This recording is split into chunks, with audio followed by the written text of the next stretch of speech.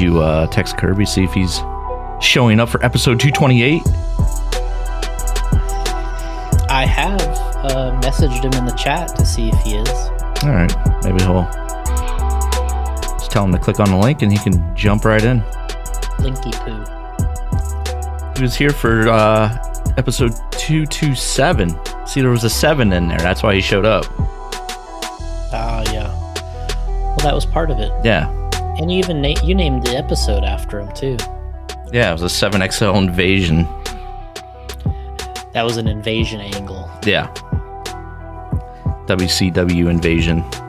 See, I know my wrestling lingo. I know, man. Oh, which reminds me, you need to run down to Hogan's Beach Shop and pick me up an action figure autographed by him. It's only like $280. I was just there the other day. You were? Yeah, I sent you all the pictures in the chat of being at the beach shop. Sent you the pictures of the belts.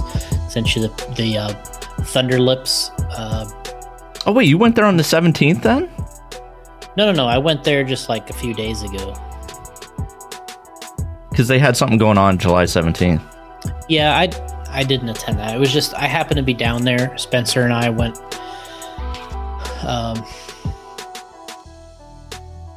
down towards that area. Yeah, I did see the photos. I thought they were just photos that you had from, back when you were there. No, I actually went. Wow. Okay. So what'd you guys get? Anything? What did we get? Well, Spencer thought it was. He was just amazed that this guy Hulk Hogan has a whole shop dedicated towards him. He was like, just the generation differences, Right. He's just like, who is Hulk Hogan? Not that he doesn't know him, but I think he was more like just impressed that this guy has a whole shop name. I'm like, there's actually multiple. He's got 2 of these shops, and he opened up the restaurant in Clearwater. Yeah, I mean he really does. Unless you're from the 80s or the 90s, it's kind of doesn't mean a lot to you, I guess. I mean, you still know who he is, but of famous celebrities, we talked about this a couple times in the chat with Kirby. When he was talking about the 49ers and stuff like that, and I mean, in terms of celebrities and name recognition, he has to be very high on the list. Hulk Hogan. I mean, it has to be a name that ranks really, really high on. Right up there with Tom Brady. You know what Spencer actually brought up to me? The Formula One driver, is it Lewis Hamilton? He has over 22 million followers, and Tom Brady has 9 million. Pretty impressive when you think, considering all of Brady's success. Well, they don't like football over there. Well, yeah, but that shouldn't really matter because it's worldwide, So, I guess you got me there. Yeah, I mean, when he told me that, I was kind of amazed. 9 million followers on what? I don't know if it was Facebook or if it was Instagram, one of the two. But yeah, Lewis Hamilton, it was like 22 million something. And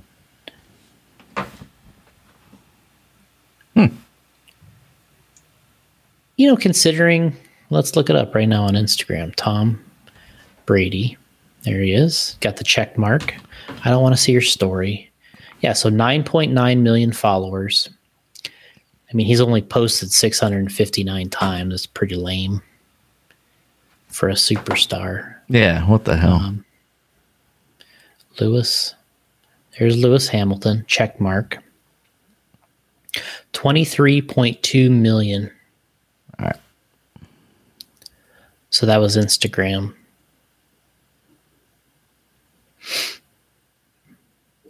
That's pretty wild. Yeah. Yeah, I'm not happy about that statistic. Those are nice. Well, those are some nice double D's. Yep. And as we'd like to point out, interestingly enough, that was Allison's, our first tire that we came out with, and Allison named it.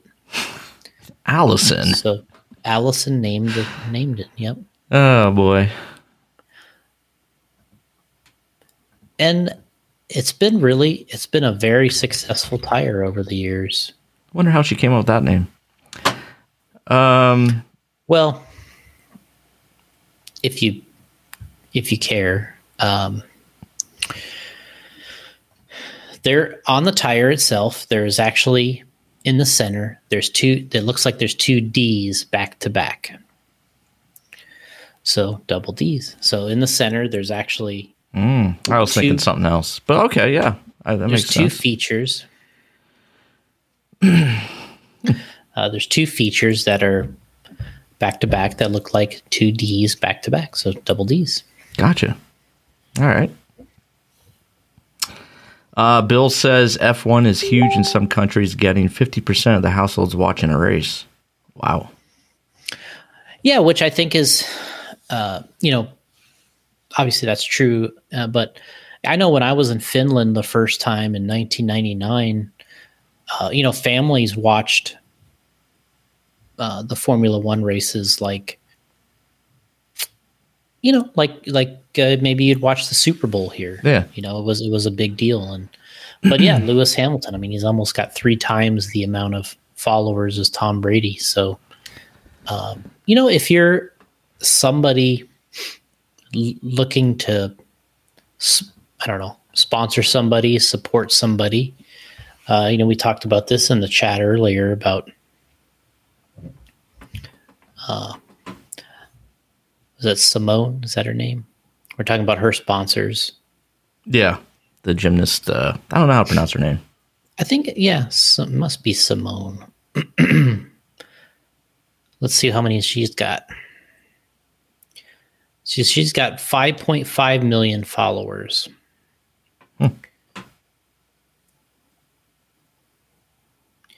And she says that on her bio here, she's got the check mark too.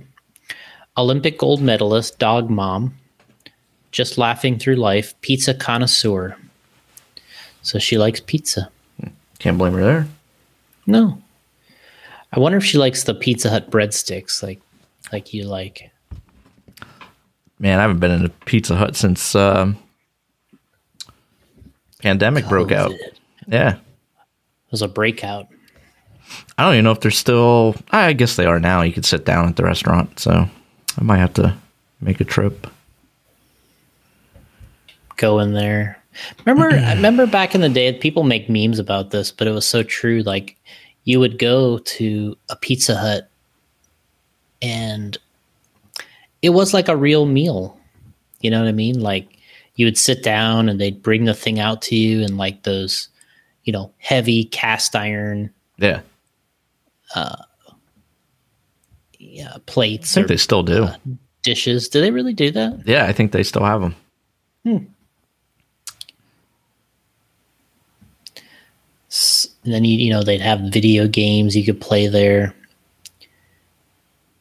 Stand-ups. I don't know did they have the sit-down video games too? Mine did. Had like the Pac-Man table. Yeah. That used to be the place to go after races too. RC race. Just head out to a Pizza Hut somewhere. Where's the local Pizza Hut? The one I have in my hometown's been there ever since I've lived here. My whole life it's been there. Ah, man, you're lucky. Ours closed up. It's too expensive for this area. You remember when you would get in like grade school, they had the book it thing. You'd get the stickers, and like if you read like so many books, you could get like Pizza Hut stuff. Yeah, absolutely. That was awesome. That was a fun time. I sucked at that, but Allison said she just killed it with those. Damn. Getting those, because she would just read like, mad. Couldn't you like BS your way through that though? I don't know. Like a Will. Will says, I want one of those always time for pizza clocks they used to have at Pizza Hut. Yeah, but you might be able to get one on eBay. Yeah, like I got my video camera. I should bring in my video camera. You should. Will Burns, I still have those buttons. What's he talking? Oh, is it? So they had buttons. Like I was saying, it was a sticker, but he has probably had a button, with the.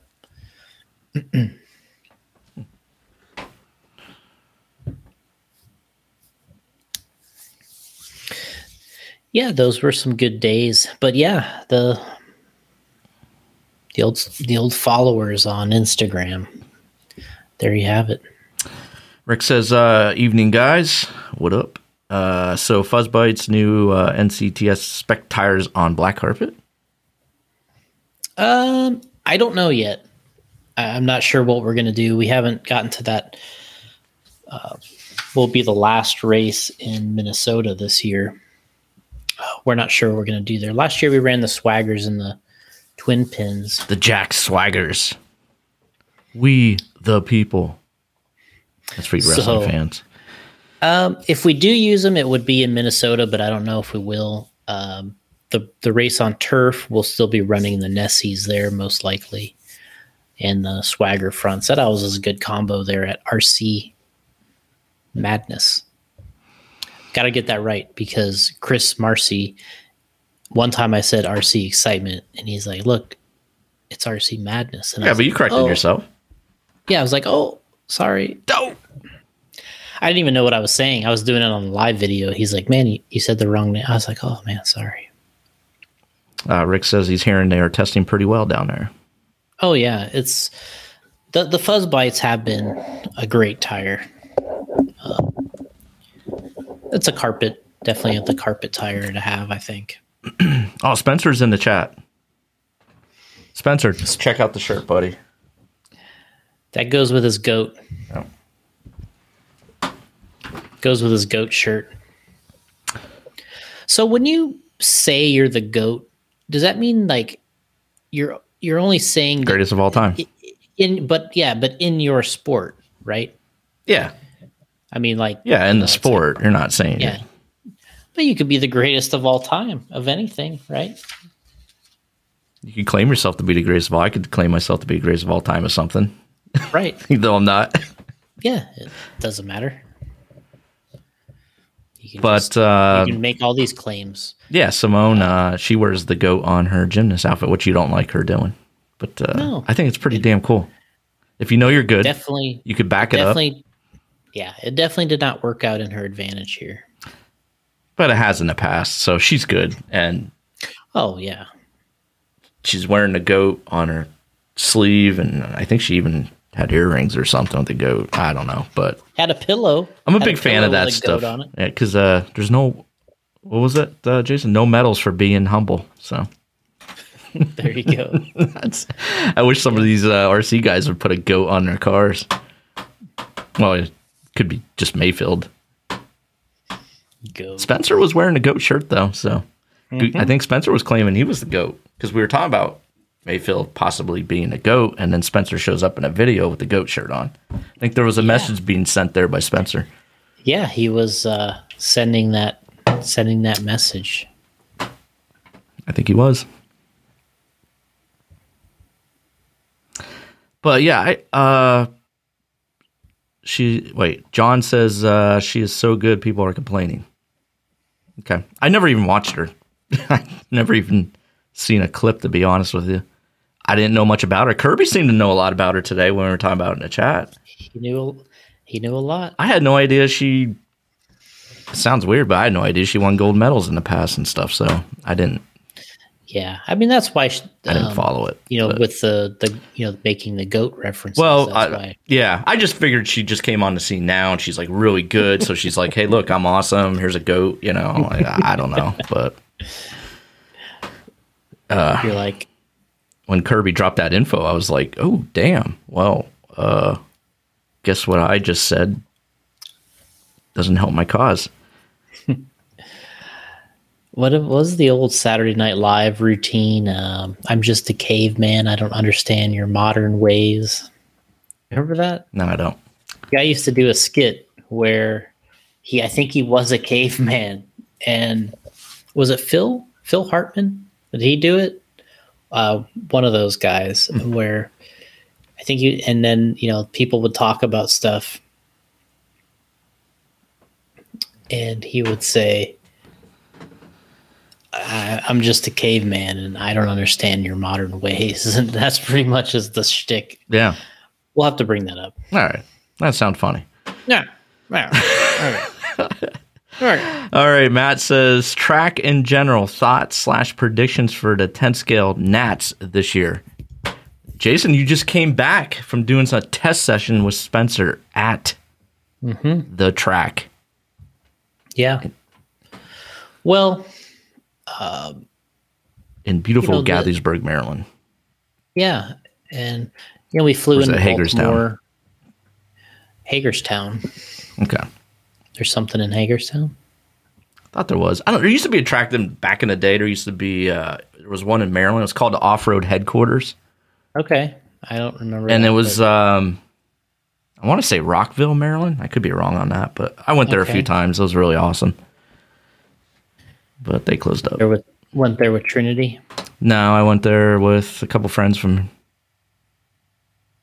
back home here. Yeah. Brian Roeder, Norm and John Swisher, Charlie Shotwell. Okay. I actually went with Charlie Shotwell. We drove down together, but we all met at the same hotel and stuff. And funny story, and I think I told this on the podcast. I think I told this on the podcast a long time ago. Anyway, me and Charlie are driving down the road, and we're following friends, right?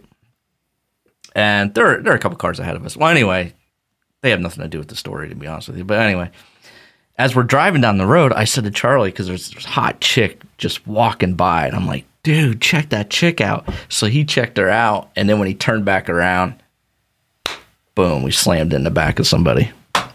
Oh. Yeah. Now I'm thinking about it. Maybe Charlie wasn't driving. Charlie was, I forget who was driving. I just know I wasn't driving. And, but I was checking the chick out, and I made, made the driver check the chick out, and all of a sudden turned back around, was slammed right in the back of it. I think it was like one of those Ford, Fiestas at the time. Tiny little thing. Yeah, and we had a truck with a plow hookup on the front end of it. So you just destroyed that. The back end of that car was literally right up against her. Yeah. Luckily she was okay. And man, now I'm thinking about that story. That was like 1990. I don't think Charlie was driving. So where was I here? We were talking about the Nats. So you were at the Nats. You're at a test session pre-Nats. Yeah. With Spencer. Well, yeah, we got up there. They were in the middle of a club race, so we watched a little bit of the club race, and then kind of got settled in. They were already running the club race. Yeah, so we just kind of watched. Because I was wondering when you were telling me, I was like, man, how come you guys are not racing that? Yeah, ran a club race, and we got there just to kind of watch a little, see what was going on. And, the Spencer ran like one time, in between the club race and, between rounds. So he got a little bit of, just got a feel out of the track, just ran one time. And then Sunday, that was their open practice day. So we ran ran a little bit on Sunday. And let's see, what did we do? And then Monday, we ran part of the day on Monday and then flew out on Monday. So, we got some running in, but, it's a high traction track, or I would assume it's going to be a high traction track based on what we saw. It's a different configuration than it was last time. It was last time the track was turned the other direction. Now it's against the back wall, essentially. I think it's a little better than it was before. And I mean, if you're, if somebody's just wanting to turn laps and get used to driving their 10 scale car on, high traction, I think it's probably the place to go. It's in really good condition, and we had a good time. Everyone obviously always is super nice, and Mimi was, real accommodating if we needed something, and not like, not like we really needed much, but just a track, right? Just want to drive. We need prime pit spots come Nats. What's funny is we had prime pit spots there. We just walked up and there was an open table right next to the back straightaway, and we're like, all right, this is awesome. Oh, wow. Perfect. So yeah, she didn't reserve it for you?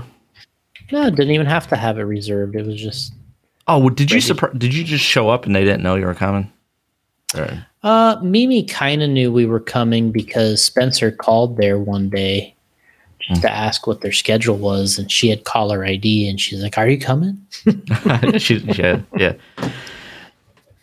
She gets excited when the pros show up. It got me thinking, like, how cool would it be, like, you take you, Spencer, or Mayfield, or whoever, the pros,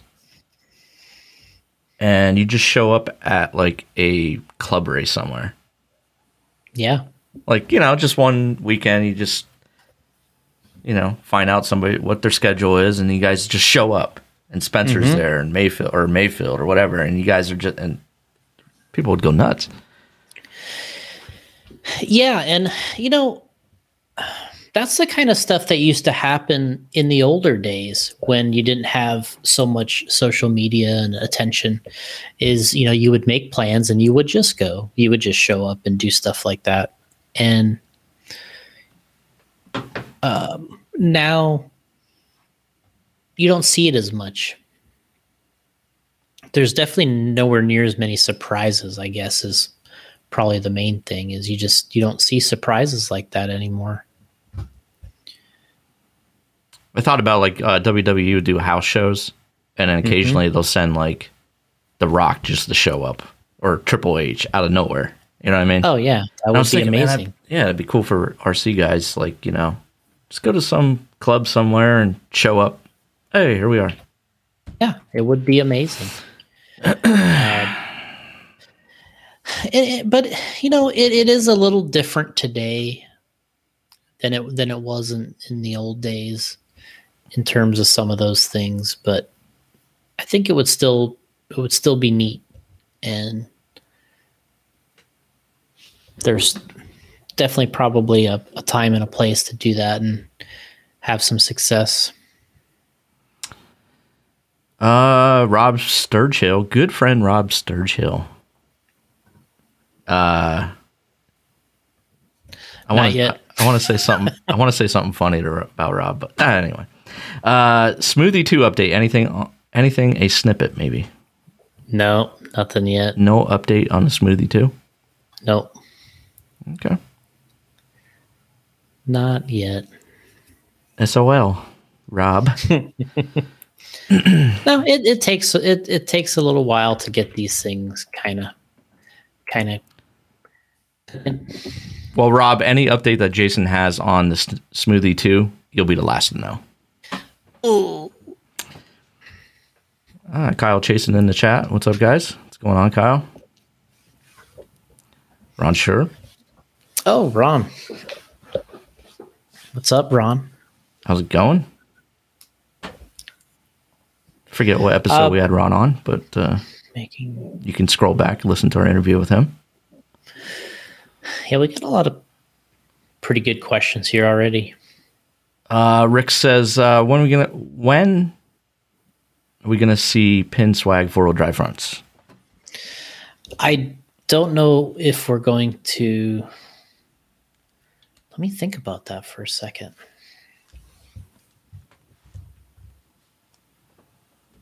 Let me take a look.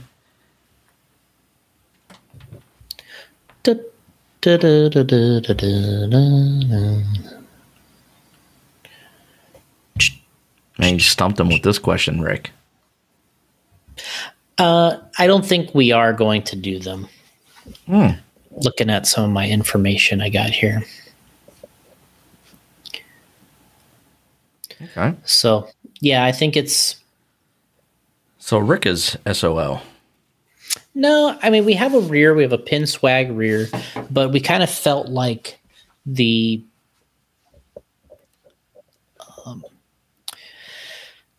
fuzz bite made the better front tire. But, so... Not right now. All right. So Will Brenton checks in, making V2 double Ds for truck. I doubt it. Those aren't even designed. I think actually the pin swag 4-wheel fronts were actually even designed, but we didn't make them. But I don't think we even designed the double D V2 for truck, just because. We just did the sprinters and they work so good. So, yeah, I don't think we'll see them, at least not right now. If the mini Truggy starts doing better or taking over, then I think we would see doing the 10 scale one. But stadium truck in the dirt, man, that has to be pretty rare. What do you mean? Just the current stadium trucks that have the most recent ones, they just don't race them a lot.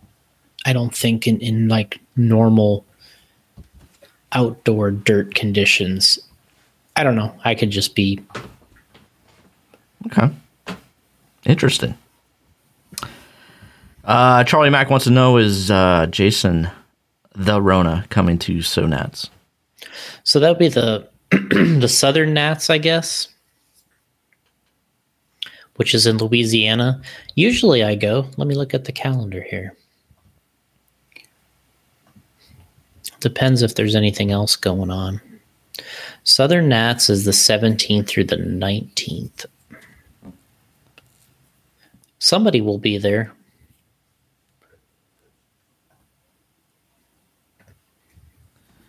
Somebody will be there. Damon Berkowitz checking in. What's going on, guys? What's up, Damon? I think I'm usually at the Southern Nats. I think I'll probably be there. He'll be there now that you mention it. Put it on your calendar. Sounds like it says Ron's got some good news for us. Where's it at, Ron? Yep. Got some news for you.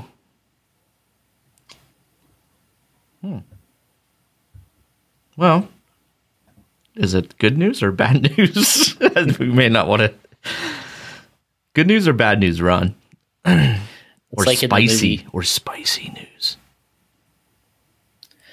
You know, it's like in Fletch, you know. Remember in Fletch, he gets in his apartment and he's like, oh, our problems just may be solved. Yeah. Ed McMahon, I think I just won $1 million. And he that's right. Envelope in front of the guy. Yeah, because they were there to collect or something. Yeah. Oh, boy. I lost again. Problem might be solved here.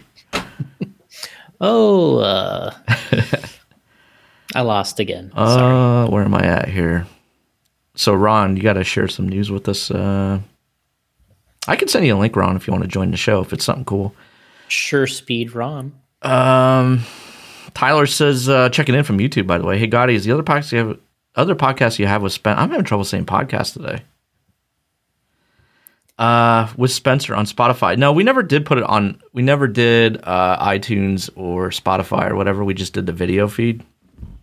And we actually didn't do too well on that football podcast because Spencer obviously didn't have enough time. And we had Justin Jubert fill in for him a few times, maybe even once or twice. Every time. I don't forget how many we did. I think we did 6 of them, but really, that was, yeah. And then there was a lot of things going on that just really, I couldn't make it and all this other stuff. So didn't go as planned. It had nothing to do with Spence. It just scheduling. I mean, I would love to do it though, a football podcast. Cause training camp opened up today. Ugh, Football. I would love to talk about my Chargers. Oh, no. Justin Herbert. We've got a team flip. I'm a big Justin Herbert fan, so I'm hoping Brady gets his 8th. I'm hoping Brady wins his 8th this year, and then 8th. And I hope I get my number 8 in fantasy football.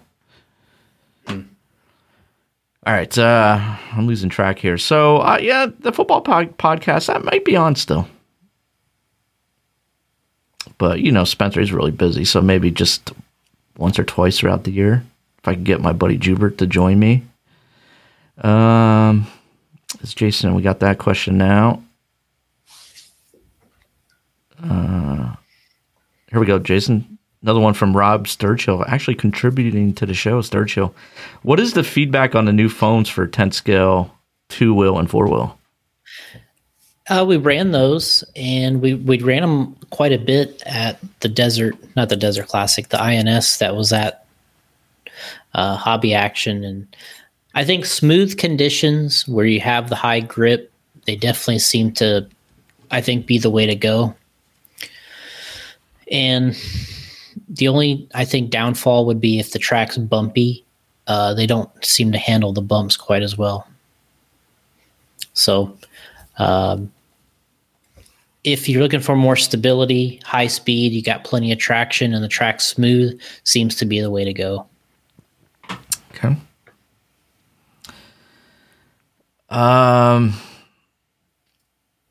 John Bolton wants to know, how do you see supply chain issues for 2022? I don't know. I don't know what the future is going to, is going to hold there. I mean, I know that we've been pretty maintaining the same as we have in the years past. People people ask us all the time, of course. They want more items. They're always asking us about stock of things. But, I mean, we're making a lot of items, and we're making more than we ever have, and we're selling more than we ever have. So it's not that we're not making it or getting it. It's just it's selling right now. It's things have been hot. RC in general has been very hot. So things are selling. Rick wants to know, is there a good answer to Stadium Truck carpet rear tire wear? It seems like no matter the brand, they seem to wear very quickly, especially on outdoor carpet / turf that has very high grip, where a buggy tire might last for 2 to 3 full race days. Truck tire might last for only 1. Yeah, I think truck tires do wear more for some reason, and I think the reason that they do wear with the treads that are out, especially the one we have, the pin downs, is the pins are pretty far apart, really, as to get traction on carpet and AstroTurf. The pins are have some spread to them, but that also makes them wear quicker. So, with the buggy tires, we've gone through several different variations with, twin pins, and then now on the fuzz bites we talked about earlier. And all those tire treads seem to wear better than the pin downs do. And everybody in Stadium Truck seems to have a tire. Schumacher has like their old mini spikes, and then they have, they're really flat and small, but they have single pins and they're spread out quite a bit. I'm sure those wear quite a bit also. So I think the Schumacher ones are mostly because they're old tires that were made in the 80s and the 90s. And the pin spacing's pretty far apart. And our pin downs are kind of the same from that standpoint, that the pins are spaced quite a bit. So they're going to grip well, but they're going to wear fast. And on Stadium Truck, I think the surface area that you're touching seems to wear a lot. So the answer in Stadium Truck would be more pins closer together, and which can be done. It's just Stadium Truck always seems to be last in terms of everybody's response to it. I know there's actually people that use our front Swagger tire, front and rear, on some carpet and AstroTurf because they do wear better. So it looks really odd though to put because it's this front tire, they put it in the back, but they don't work too bad. They actually work okay. I don't think it's better than having the pin downs in the rear, but people do that.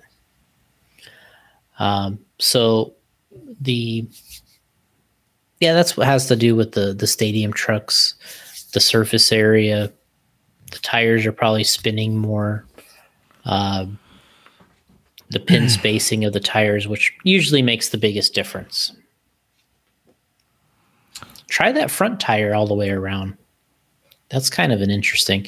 If you had an Associated truck, you can do that pretty easy. You can just the wheels are the same front and back. I think the Losi truck's the same too.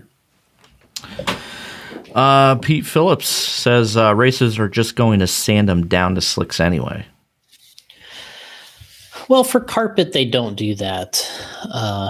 They like running the pins on carpet. But for the dirt tracks we're typically running recently, yeah, he's definitely right there. We do a lot of sanding them down for that. Actually, probably primarily all sanded down. At indoor dirt races, I would say 80 to 90% of the races we're running today are all slicks. Wow. Which,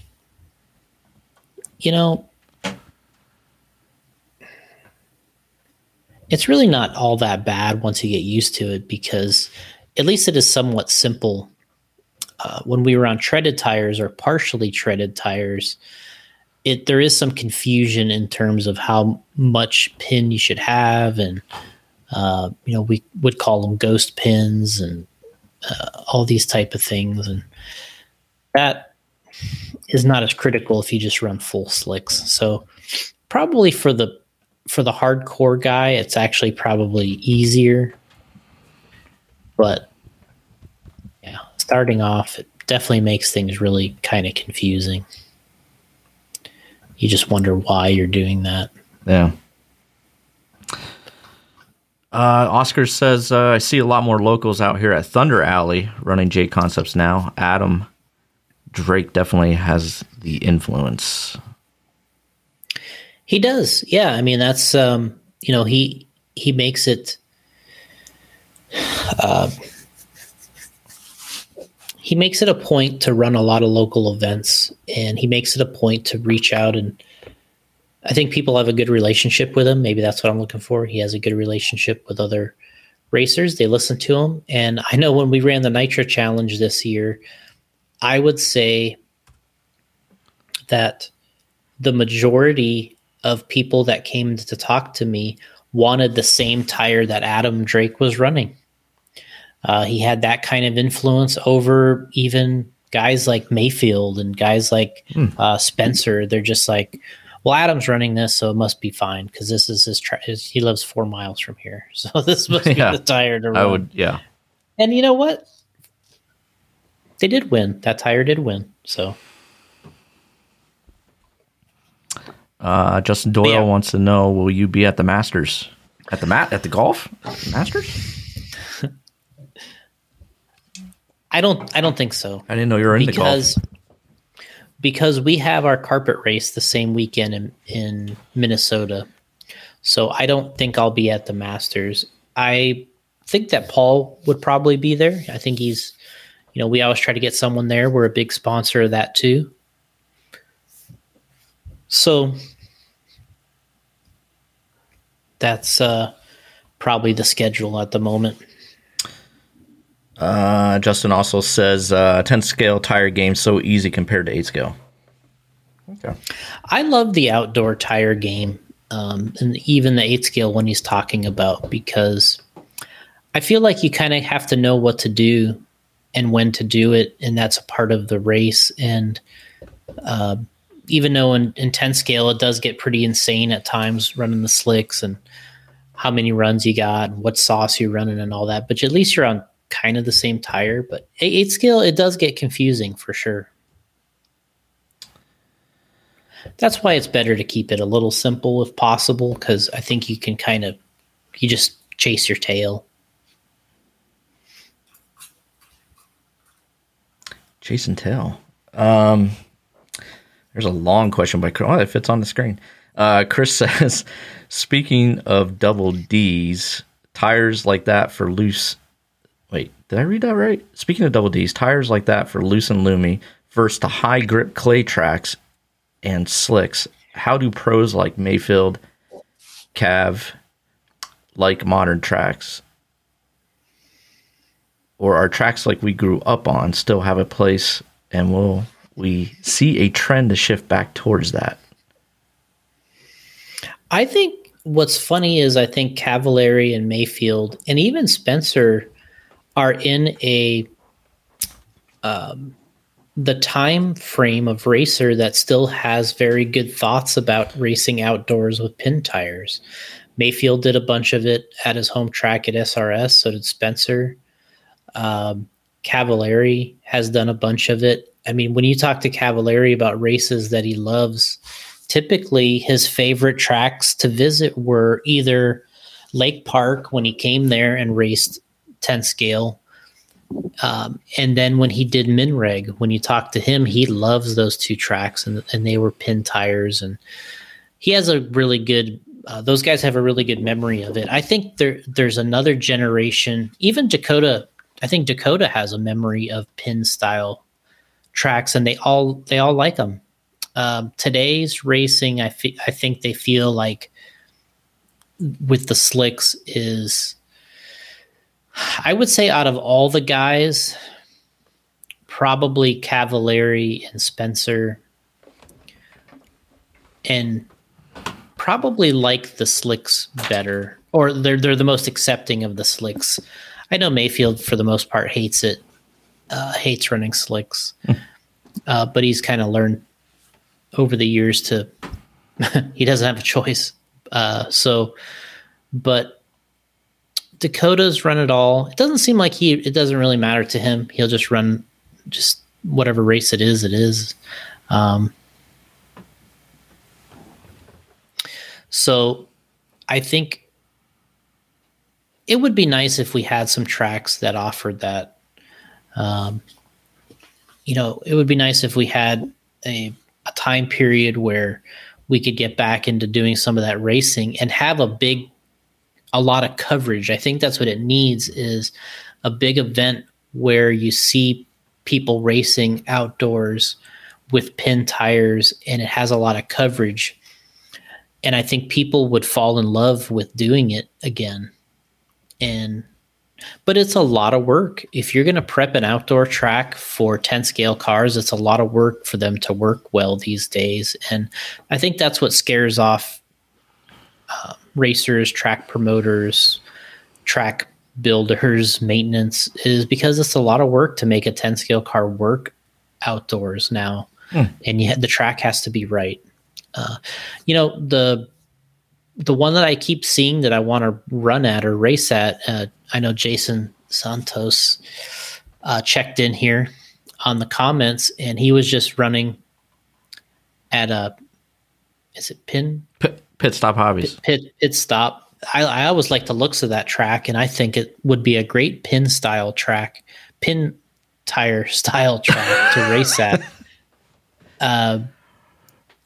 And I think he was just running his vintage there. But yeah, that looks like a great place for, I've mentioned, to have one of our J Concepts events, because we could run outdoors and it would look really cool running the pin tires. Like Damon mentioned in the chat here, he said sprinters at Mills Pond with a slight groove over everything else. And I agree. It's amazing.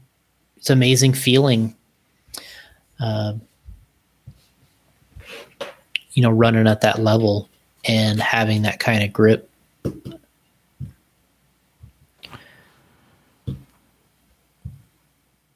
I mean, what Mayfield says now is he's like, if you race outdoors, you race 8 scale, and if you race indoors, you race 10 scale. That's like, that's pretty much what he says. Is he's like, you know what? He grew up racing outdoors, but he's like, that's all I do right now. He goes, outdoors is 8 scale, indoors is 10 scale. Yeah. I wish it wasn't like that, but it is.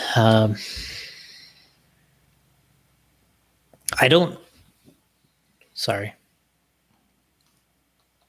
Nah, good. Are you still there? I think I lost Jason. Did I lose you? Don't hear you, bro. His triple A's went dead in his in his headset. Say something. I hear you moving around, Jason. All right. Jason will be right back. And Rob just wants to know if you're how about now? Can you hear me? Yeah. There you go. What the hell happened? I think these headphones are really getting a little questionable. All right. Rob wants to know if you're going to be in Nebraska February 2022. We're going to start working on the schedule for the INS here in the next month or two. I know that they don't necessarily want to have the race in February because they're very scared of the weather. So, yeah, I know when we were there, it was like, I think it snowed 4 out of the 5 days that we were in Nebraska. I remember that. And that was the coldest temperature I'd ever been in. And I know Alex was really scared because the weather being so sketchy during that time. We might have to do some flip-flopping of the locations because of all this. So we're going to get into that in the next month or so and figuring out what the schedule should be. Man, I didn't know it got that cold in Nebraska. Oh, it was under, I think that was the first time I was ever in negative temperature conditions. Wow. And oh yeah. Let's see where we're at here. Phil wants to know, is J Concepts not making dirt tires for Stadium Truck anymore? Been months since flip outs and double D's are in stock. We are not going to make flip outs anymore, but we are making double D's and sprinters. Okay. So those would be the two dirt, quote unquote dirt tires would be sprinters and double D's. Are they being pushed back out now? Because he's saying he's having a hard time finding them.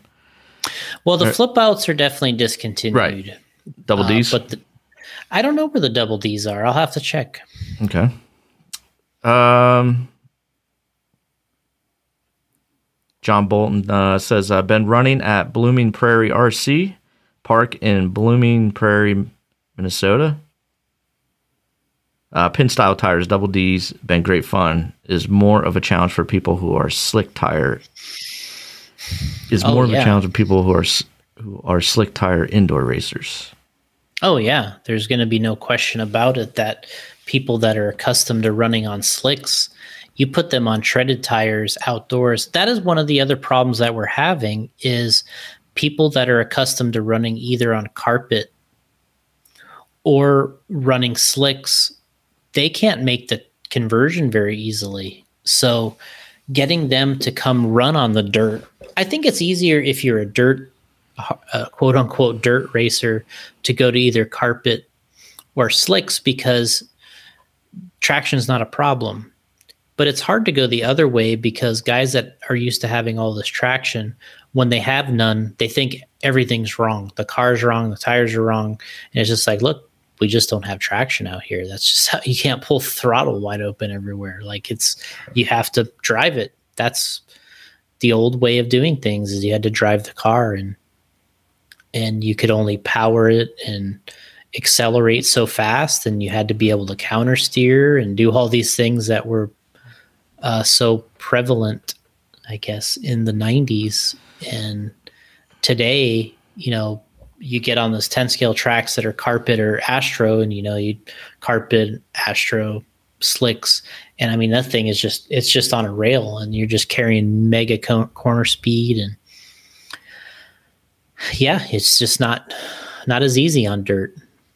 You're like a constant little sliding and drifting, and do you try to get the car to pivot around turns and then come out straight? Those are all techniques now.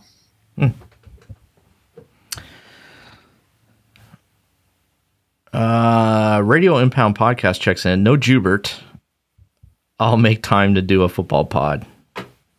So, yeah, right. So that's Kirby saying he'll make that. Yeah, that's not happening. No. Jubert, quite knowledgeable in football, to be honest with you. He's like blowing you away. Kirby also says go Niners. Jason Santos, I've run sprinters and rips this year at pit stop. There you go. That's, and like when I see that track, that's the kind of tire that would work there. So, yeah, I mean, as Damon mentioned here, go ahead. Damon says, imagine going from slicks and then having to mount a set of 3Ds in the morning for any outdoor track. It's tough if you're a slick tire racer, as John Bolton mentioned, or a carpet racer. Man, you go and run dirt where the car is loose, and they think everything's broken. They're just like this, and they're like, "Man, do I have the right tires? And am I doing everything right?" It's like, yeah, we just, it's been a while since I've been out, but when Paul and I traditionally would go out, or even when Damon was racing with us, or Lee and these guys, and people are like, what are you guys doing that it looks like you have traction? Just like, well, it's a part of the technique. It's like our cars don't have any traction either. It's just we kind of have learned over the years that the way you got to drive it. And what's crazy about all that is you take a guy like a Mayfield and Cavallari and these guys that don't do it that often, and you go and ask them to do it, they're still pretty damn good at it. Yeah. Better than you would think. I don't know if I missed this question. Did we answer this? Matt Nolte says, do you know of any carpet tracks that the preferred tire of choice are slicks and clay compound? My local track has the older gray Ozite, and although a lot of tires work, man, I'm having trouble reading questions today, Jason. You might have to take over. I don't know what it is, man. The fast tire and two-wheel are clay slicks. I've never seen anybody compare them recently. I do know that Thomas Tran was telling me that for a while in Oregon, I believe, there was a track that they only allowed them to use slicks for quite a while, and they were using clay compound slicks. And they did that because the pin tires were tearing up the track more, and they felt like just running slicks was better, which I don't necessarily disagree with. I think that might actually be a good way to go, but I've never heard of them being better. But I have also haven't ran slicks on carpet in a long time. So, where else we did that? We had a track in, was it Port St. Lucie? Dean had a track there called the Fuzz, and I think you had to run slicks. And I remember AJ going there and running octagons, which is our slick type tire, and he did pretty good. They worked pretty well. All right, Allison checking in. We're not making 30-40 flip outs, but still making double Ds and flip outs and sprinters. Sorry, it's been a crazy year.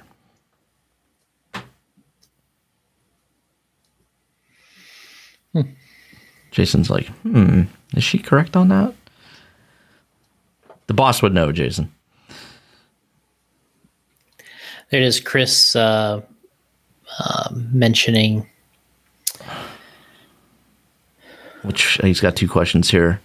Chris says it's. Here we go. We'll go to this one. It's fun flipping through old RC Car Action magazines, and many of the pics have cars spinning out or drifting through corners versus driving around a track like High Bite. Right. Yeah. I mean, when you look at these pictures today, when Thomas was shooting a lot of photos for us, and then, Hannah's shooting photos now, you look at the 10 scale cars and they're just loaded in turns, or they're wheeling, or it's a jump, whipping it in the air in the jumps, which is more possible with more traction. And so, and back then, like you say, you would see, car action when I was, put up the, the beginning of races where all the cars are sliding and spinning out, like he's saying, and the dirt's moving.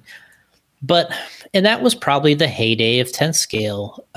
Well, I don't know. I'm not going to say the heyday, but maybe the golden age, I guess you could say. The old, and the Winter Champs was a big race that was like that. That was one you saw in car action, and there were others. But the Blue Groove came pretty quick. I mean, by the time we were racing in 1995, we were running a Blue Groove track at Lake Park, and you just can't control it. You can't keep enough water on a track, or you can't keep it mixed up enough to keep the groove surface away. It's like when Scotty Ernst does the Chili Bowl race every year in Tulsa, Oklahoma. They have to redo the track every hour. Is it every round? Between rounds? They redo the track several times a day because it's just like I'm talking about. And this is indoors. This isn't even out the sun. Wow. But they run the oval cars. They tear up the whole track first with, like a little tiller thing. And then they roll it flat. They let the cars run. And after like an hour of races, it's completely blue grooved and it's wearing tires. And they have to stop racing. They tear the track up again, lay it back down so it stays somewhat easy on tires. And that's how outdoor tracks are. So it's hard to keep them in that old style condition, especially when you run a large event, because you have so many drivers, so many racers. That was the problem at Winter Champs, was there was 450 entries, 15 heats of two-wheel modified. So there was 150 plus entries just in two-wheel modified, and you couldn't keep the track like that all day long. You went through cycles. You'd have a few hours in the morning when the track was a little wet and a little tacky, and then it would go kind of loose, and then it would get hooked up. And so, yeah.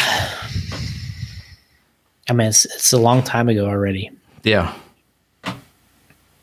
Very long time ago. It's sickening. Chris also says we used to run Proline primes or slicks with sauce, and it was a dual purpose because we also ran sedans on it. He raced with Thomas. Yeah. So it was a good way to go. And as Paul mentioned here in his next, he said slicks on carpet's tough because of the sauce and trying to keep them clean. I think that was a problem they were having at Dean's track, the Fuzz. There's like, it seems like everybody's looking for that perfect thing, right? That perfect scenario, the perfect storm. And there's always a downside to everything. It seems like there's no just perfect, exact perfect combination. You want a track to be consistent from round to round of qualifying. You can TQ any time of the day. It has to be some type of, it has to be, the condition has to hold. Like we were just at Mimi's, they have glue on the track. It's a glue, I think it's like Elmer's glue or something. What? It's a glued track, but if in terms of being consistent and the same every time you're out there, it's a great way to do it. But then there's a downside to that. So, I don't know.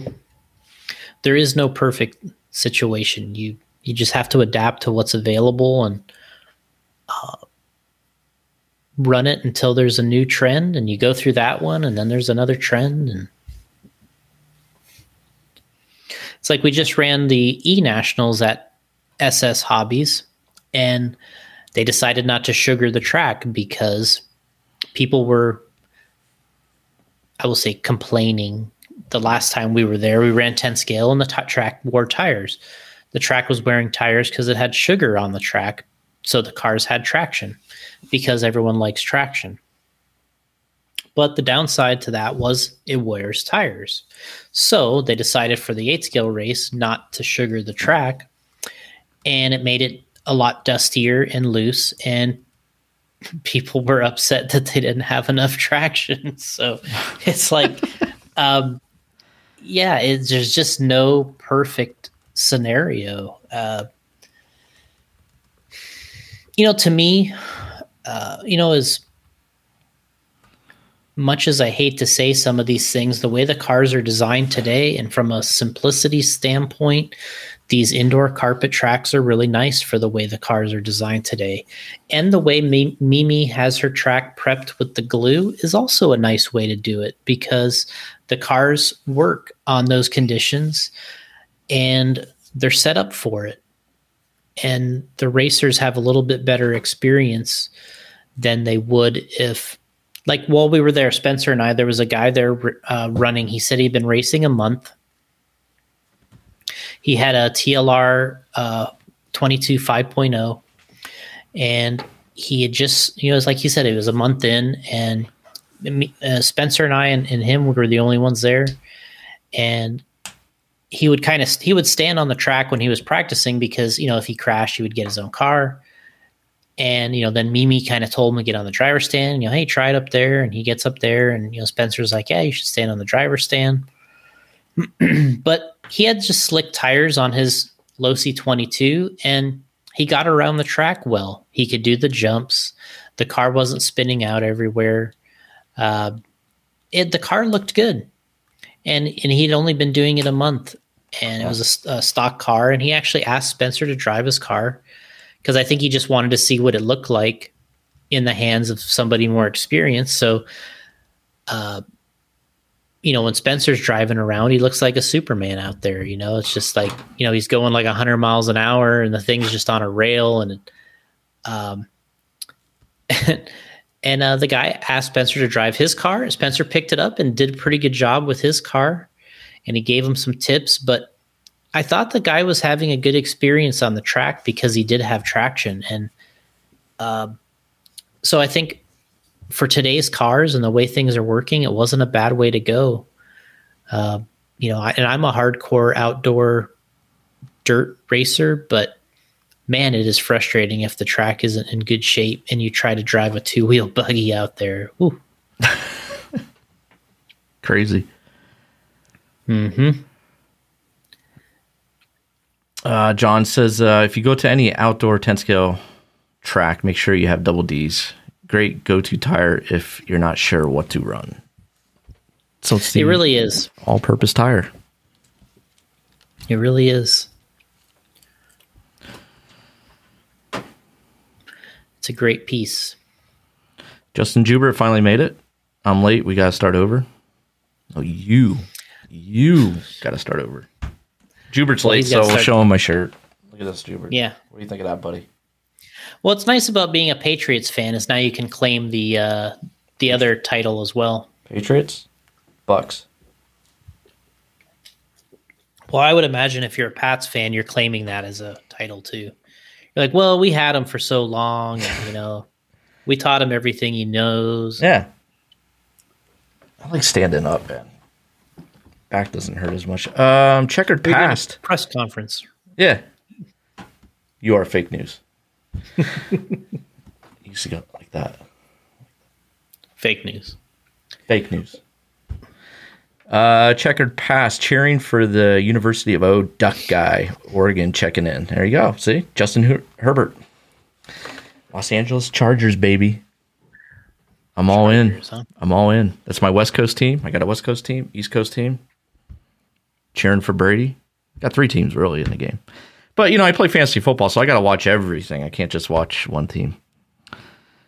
Road to 8, exactly, Joubert. Road to 8.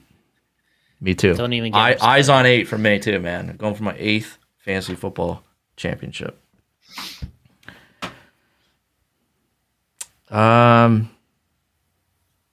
Yeah. Okay. I think we're all caught up. We've seen I think I am. Damon's still watching. We got to see if he's ready to come out of retirement yet. Yeah, He's Damon, you ready to come he's out? not of too retirement? old. Damon can join the show if he would like to. I put a link in the comments. Anybody who wants to join the show, you can join the show. I'll put you backstage here, throw you up on the screen. You don't have to be on video, but you could do audio. And it's really easy through the phone. You just click on that link and boom. Yeah.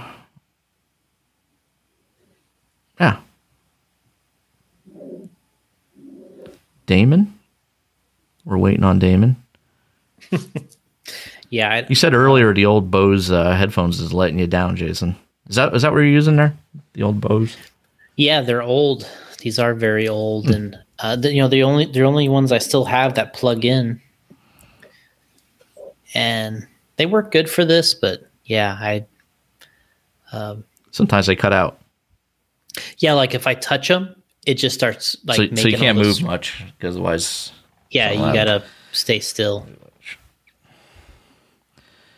Paul Wynn wants to know: will you get an 8XL if you win it? Like T-shirt. Well, I'm not going to get an 8XL T-shirt. Oh, But I think he's asking if I'm going to brand myself 8XL. I let the XL to Kirby. I let him have that. Bill Collins wants to know, Jason, are you ready? Yep. Jason's writing the question down, then he's going to repeat it. Will there be any hard inserts for short course tires? You know, I wrote it down. We haven't planned on it, but I just wrote it down so I'll check into it. Great product idea there by Bill. All right.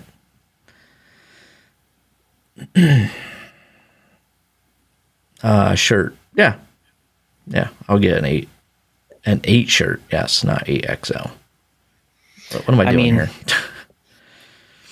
I mean, everybody knows that if Jordan played all those years he was out, he would have 9 titles. So, Dude, fake news.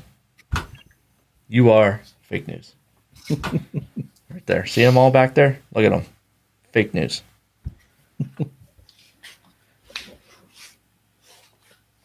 I really hope he runs again. That way we could just go through that whole circus again. I love it. I don't follow politics, but it was fun. Gotta love Trump.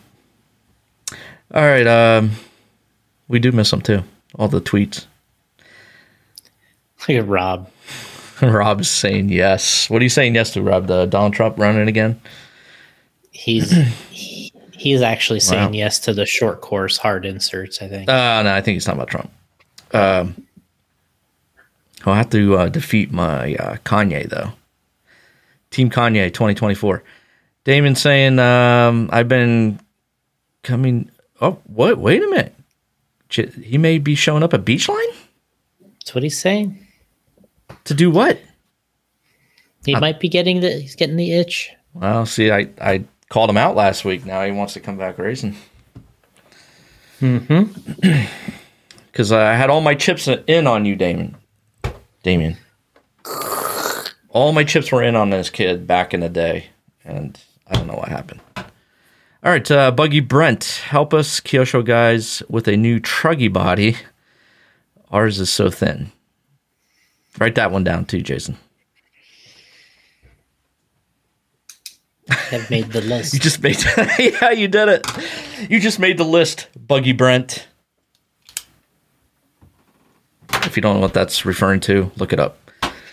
Write this down as 8XL shirt for Gotti. We need a product idea, J Concepts product idea to celebrate, especially if I win 8.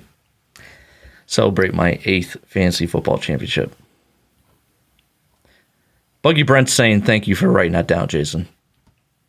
No problem. Help him out. Help these Kyosho guys out. Well, what might end up happening is the body that we're making, it might fit on the Kyosho. So that's kind of, There you go. when we get done, that might be something that could be checked. You don't see a lot of people with the Kyosho cars, as Chris is alluding to here. But they are still nice vehicles. When you see the buggy, like a brand new Kyosho buggy with all the toys and tricks, yeah, it looks pretty good. Damien saying, I keep looking at my two-wheel drive and wondering. He's like, it's getting the itch again. RC never gets out of your blood. Yeah, unfortunately, it doesn't. And what happens is when you do it, what happens to me is it's been easier for me over the last several years to not race for long stretches. But what happens to me is when I do race, it makes me want to race again. So, because when you ultimately, inevitably when you do it, when you get that first race under your belt, then you're kind of like, oh man, I just need to put a little bit of more time in, and I'll get back up to speed, and so it kind of hooks you back in. But yeah, if you have the time, it's like when I watch 8 Scale. I'm like, man, I want to get into this 8 Scale Nitro so bad, but I'm smart enough to know not to. It'd be disastrous. And I'm not going to race it anyway. I'd be too intimidated to go race it anywhere. I'd just possibly build it, maybe get bored in between, let it sit for a while, then start building it again. David's saying, I miss hanging out with everybody the most, I think. Was always a good time. Yeah, that's always sort of the I don't know what the right wording is, but it's also, that's kind of the side benefit of doing anything like this, is it really is a good time. And being able to, unfortunately, you get to a situation or a position where if the results are all that matter and the if you're having a good time or not is weighed by your results, then it's really tough because it's hard to meet that expectation. But if it's just being there, doing as well as you can and accepting it, it is a great time. Just go hang out. You don't need to race. Jubert's saying Nitro is fun. Then when it's not, you don't feel bad saying screw it, I don't want to race. Yeah. I would imagine it could be very frustrating. I enjoy just watching it, but I do, when I watch it, I end up like, well, Jason, I'll watch Nitro and then I'll be asking you questions, and I'll be doing a little research into the cars and stuff like that. But then I'm smart enough to know that I'm not going to get into it. I still want my Mayfield Truggy though behind me here. I'd like to get it right here in studio. I bet. Pass it around like the Stanley Cup. Like I said, like you had it down there for the one show. Now ship it up here for a podcast. We'll have it here. Mm-hmm. I'll give it back to you. You don't trust me? Yeah, right.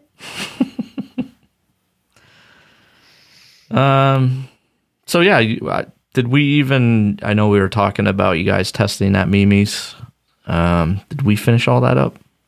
Yeah, for the most part. Okay. I mean, it's it's tough. I mean, you don't kind of, when you talk to Mayfield about this stuff, he hates doing warm-up races or practice races because he feels like the track is never the same. And he kind of almost like specifically doesn't want to do those type of events. And, his theory has some, there's some weight behind his theory, which is the tracks are never the same. And then he gets hung up on what he did last time versus what he thinks he should do this time. And his theory is he's going to get ready and he goes to these events and he reacts to the setup changes and the tire stuff he wants to do in the moment. And he just goes with it. And that's his theory. I personally think that my personal racing, I have always done better when I had a warm-up race. But I was also never as talented as a guy like a Ryan, where he's not really worried about the track layout. He's not worried about the track layout. He's not worried about the driver's stand. He's not worried about, where am I going to stand at? He's not worried about all those things. He's just worried about getting his stuff together and being ready to go when the time comes. And, so he's worried about different things. For other people, they want that advantage of being able to have run on a track before. And other people just think it's, I don't know if it's bad luck or bad karma but man, when we used to do the Winter Champs, I mean, we ran as much as we could and it paid off. I mean, we were competitive with the fast guys when they came in and they had a hard time with us because of that. And even though it never was the same, really, the track still wasn't the same as Mayfield would say, but I still like running. I like doing it. But if you're extremely talented like these guys are, you're not practicing the layout. All you're doing is it just keeps you sharp, I think. And really that's what we were looking for, is just some wheel time where you can run slicks and feel that super connected to the car. Chris is saying, I ran Jason's Bounty Hunters on my crawler this last weekend. I really like them. Need the foams to break in a little more. Need to scale those Scorpios down a bit. They're a bit tall, in my opinion. Bounty Hunter. So he was probably using the. So that was the small tire. That's the Class 1 tire, I think. So he's talking about getting the Scorpios down to a Class 1 tire, I'm guessing. We do have the landmines. People love the landmines too. Yeah, a friend of mine up here wants some landmines. Try them out. He's just getting into crawling. Justin Jubert saying Turf Nats in Connecticut. Yeah, we'll be there. I think Gotti already went ahead and committed. He's going. What? No, what? Jubert, are you going to Turf Nats? Does Jubert race the Turf Nats? I keep telling Paul Wynn that I'm going to send him there sometime because I think he would like the track. But then I get scared because it's like, man, what if the track's not as good this time? And I just seem like I'm a BSer. Yeah, tool. But so Paul's never been there? Not to the Turf Connecticut track. Really? Oh, it seems like something he'd be at. Oh, okay. Justin's saying he was replying to Bolton. Okay. Oh,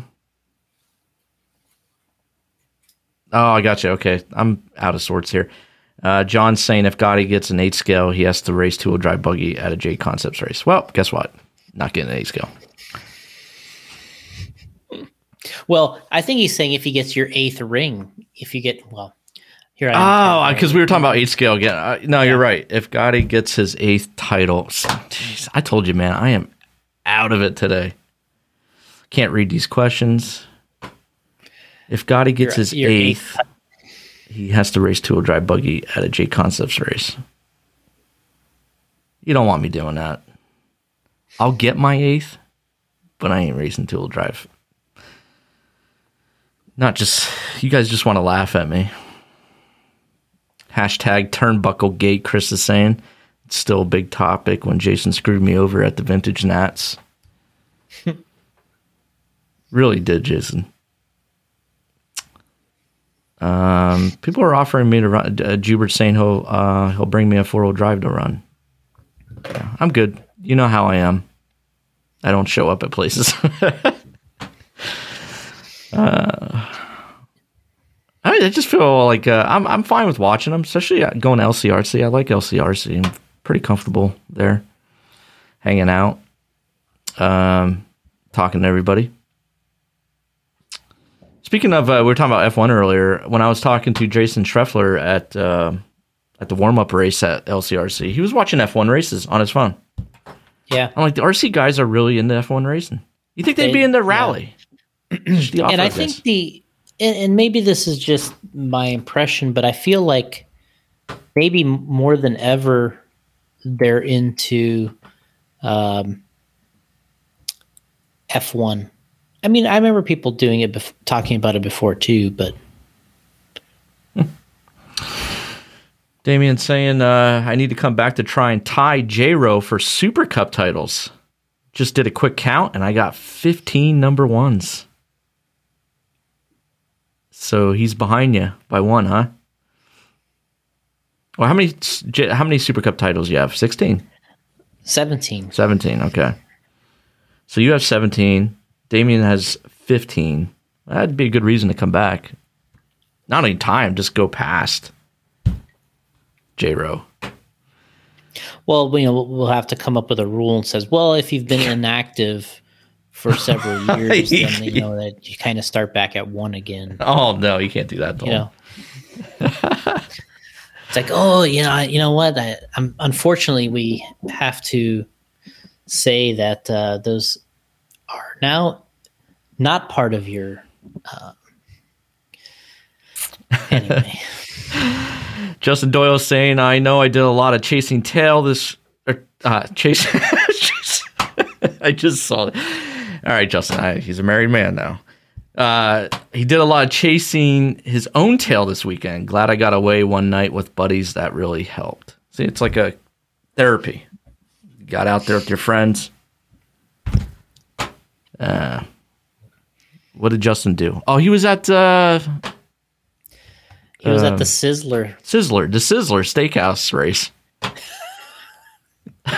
That's right. We're going to Sizzler. Yeah. He found out how hard those races are, I'm sure. I saw that on YouTube. Live RC was covering it, right? Yeah. Yeah, I think they had some coverage. I should have watched it because I didn't. I could have watched Justin Doyle race. Flip everywhere and slide around. And Damien says you're disqualified then if you implement that rule where if you've been away for a while, you can't race. So you've been away too then, Jason. Yeah, that's true. Well, you can give yourself a pardon. Justin Doyle saying he has a whole new respect for those indoor 8-scale, hardest stuff I have ever done. So how did you do, Justin? That's what I want to know. Uh-oh. Holes the size of cars. So and that wasn't even a bumpy track. Oh. Justin was creating the holes. That's what he was doing. You can go to the Wiregrass like me, Paul, and Damon. Yeah. The Ponderosa Steakhouse race. Is that when's the Ponderosa Steakhouse race? When's that? I'm actually going to go to the Golden Corral Classic this year. That sounds awesome. Golden Corral Classic. Love it. All right. I think we're all caught up here. Does anybody else have any questions or comments? 11 of 15. 11 of 15 or something like of. I don't know what that means. Place 11 of 15. There's only 15 people in this class. Will Britton says the Iron Skillet Challenge. These are great names for a race. He said it before I could. That's a good idea. Kirby checking in with Bucky's Bennigan's challenge. Bucky's Truck Stop Championships. Chuck E. Cheese. Chuck E. Cheese 500. Bennigan's challenge. No pro e-buggies. So 11, there was only 15 of those e-buggies at the Sizzler 500. Maybe there was, I don't know. All right, Jason, you've got some real questions. Checkered Pass. Love that YouTube name, by the way. What does Jason know about European turf tracks and how drivers set up wet versus dry tracks? I actually don't. I don't know about that. We don't know nothing about that. Because my first impression would be if you could change tires. I know that, there's a, oh, now all of a sudden we get Dan Borkowitz in here. Uh-oh. Whew. What's Dan saying? Dan's saying, I'm still undefeated at Wiregrass Indoor Nationals. He's right. Okay. Back to Checkered Pass question here. So what do you know about the European tracks? Anything? My first reaction would be to change tire compounds if that's allowed. And I believe that they do allow that when the track gets wet, especially AstroTurf is like, it's definitely like AstroTurf with water is definitely like ice, especially if you have the hard compound tires on. You just do donuts. It goes from like great, and if you spill a little water on it, you just do donuts. Nice. I'd rather make donuts than do donuts. We were talking about cutting grass earlier and stuff. I'd like to convert my lawn all to AstroTurf. Mayfield just put Astro in his backyard. You serious? Yeah, he just put a whole AstroTurf in the backyard. I noticed in my Amazon on the app, in my feed there, I'm getting a lot of AstroTurf. Like you can buy rolled AstroTurf to lay out in your yard. Looks really nice. Yeah, that's probably what I should have did instead of buying that lawnmower. Yeah, Jason bought a lawnmower for his guys that mow his lawn. It's hilarious. So did we answer Checkered Pass? As Checkered Pass was saying, I mean, when I went to the UK and I raced many years ago, we raced on grass and they raced in the rain in the grass. But I don't know what they do to the cars, wet versus dry. I don't know what they change. I think like a Neil Craig or Lee Martin would be my point of contact for that. But I would, like I said, if the tires were open, I would definitely change compound right away. You can go to like a much softer traditional feeling compound and like you gain like a ton of grip. Gotti Cup. I love this one here. Checkered Pass is saying the Gotti Cup 500 in his backyard. He doesn't have to leave the house, which would be perfect. You just look out the back window. Yeah. You could be watching on Live RC in your bedroom. Yeah. I'll just check in on it. It's going on in the backyard. Oh, man. Which reminds me, did you see the Cowboys training camp?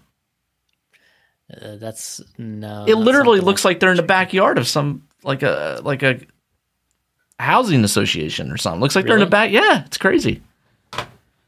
I'm sure they're at. What's the story with that? I have no idea, man. But there's like houses and people up on their porches watching. It's like, well, what in the hell? And they have like the most state of the art facility that you can get. I'm sure they're probably at some college or something. There's probably student housing in the back, but it just looks hilarious.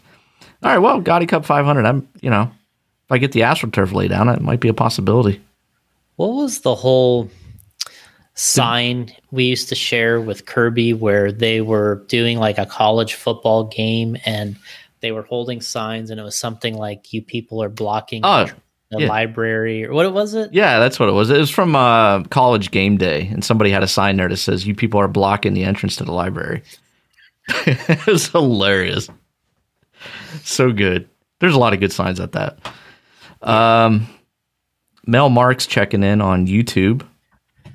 You go to youtube.com/Radio Impound. Yes, the Chargers. My Broncos has something for Herbert. Okay. All right, we'll see.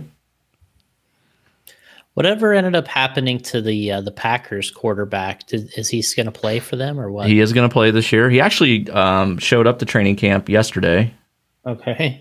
And I put the photos in the chat. You had the sunglasses Oh, on. I saw that. I saw that, yeah. And he actually had a good press conference today. And he made a lot of good points, man. I mean, we're saying he's a jack off and this and that, but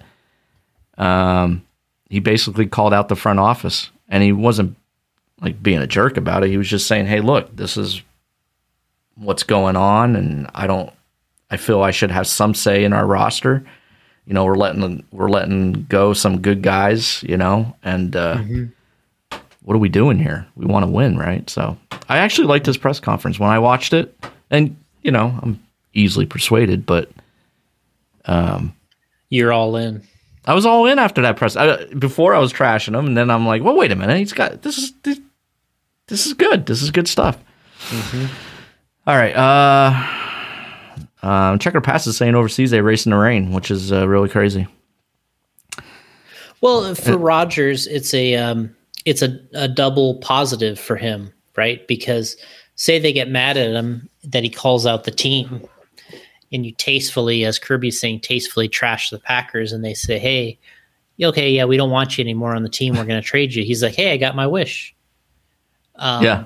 But then now he can say that he doesn't like the moves and get people on his side, like Gotti, right? They're saying, hey, I'm on his side. Oh, yeah. I'm like, man. And it's a win for him. So it's a win-win for him to do that. Yeah. I mean, he did make excellent points. They did get one of the players back that they traded away to the Texans, Randall Cobb. He wanted Aaron Rodgers said, look, if I'm coming back, I want Cobb back. So they got him back today.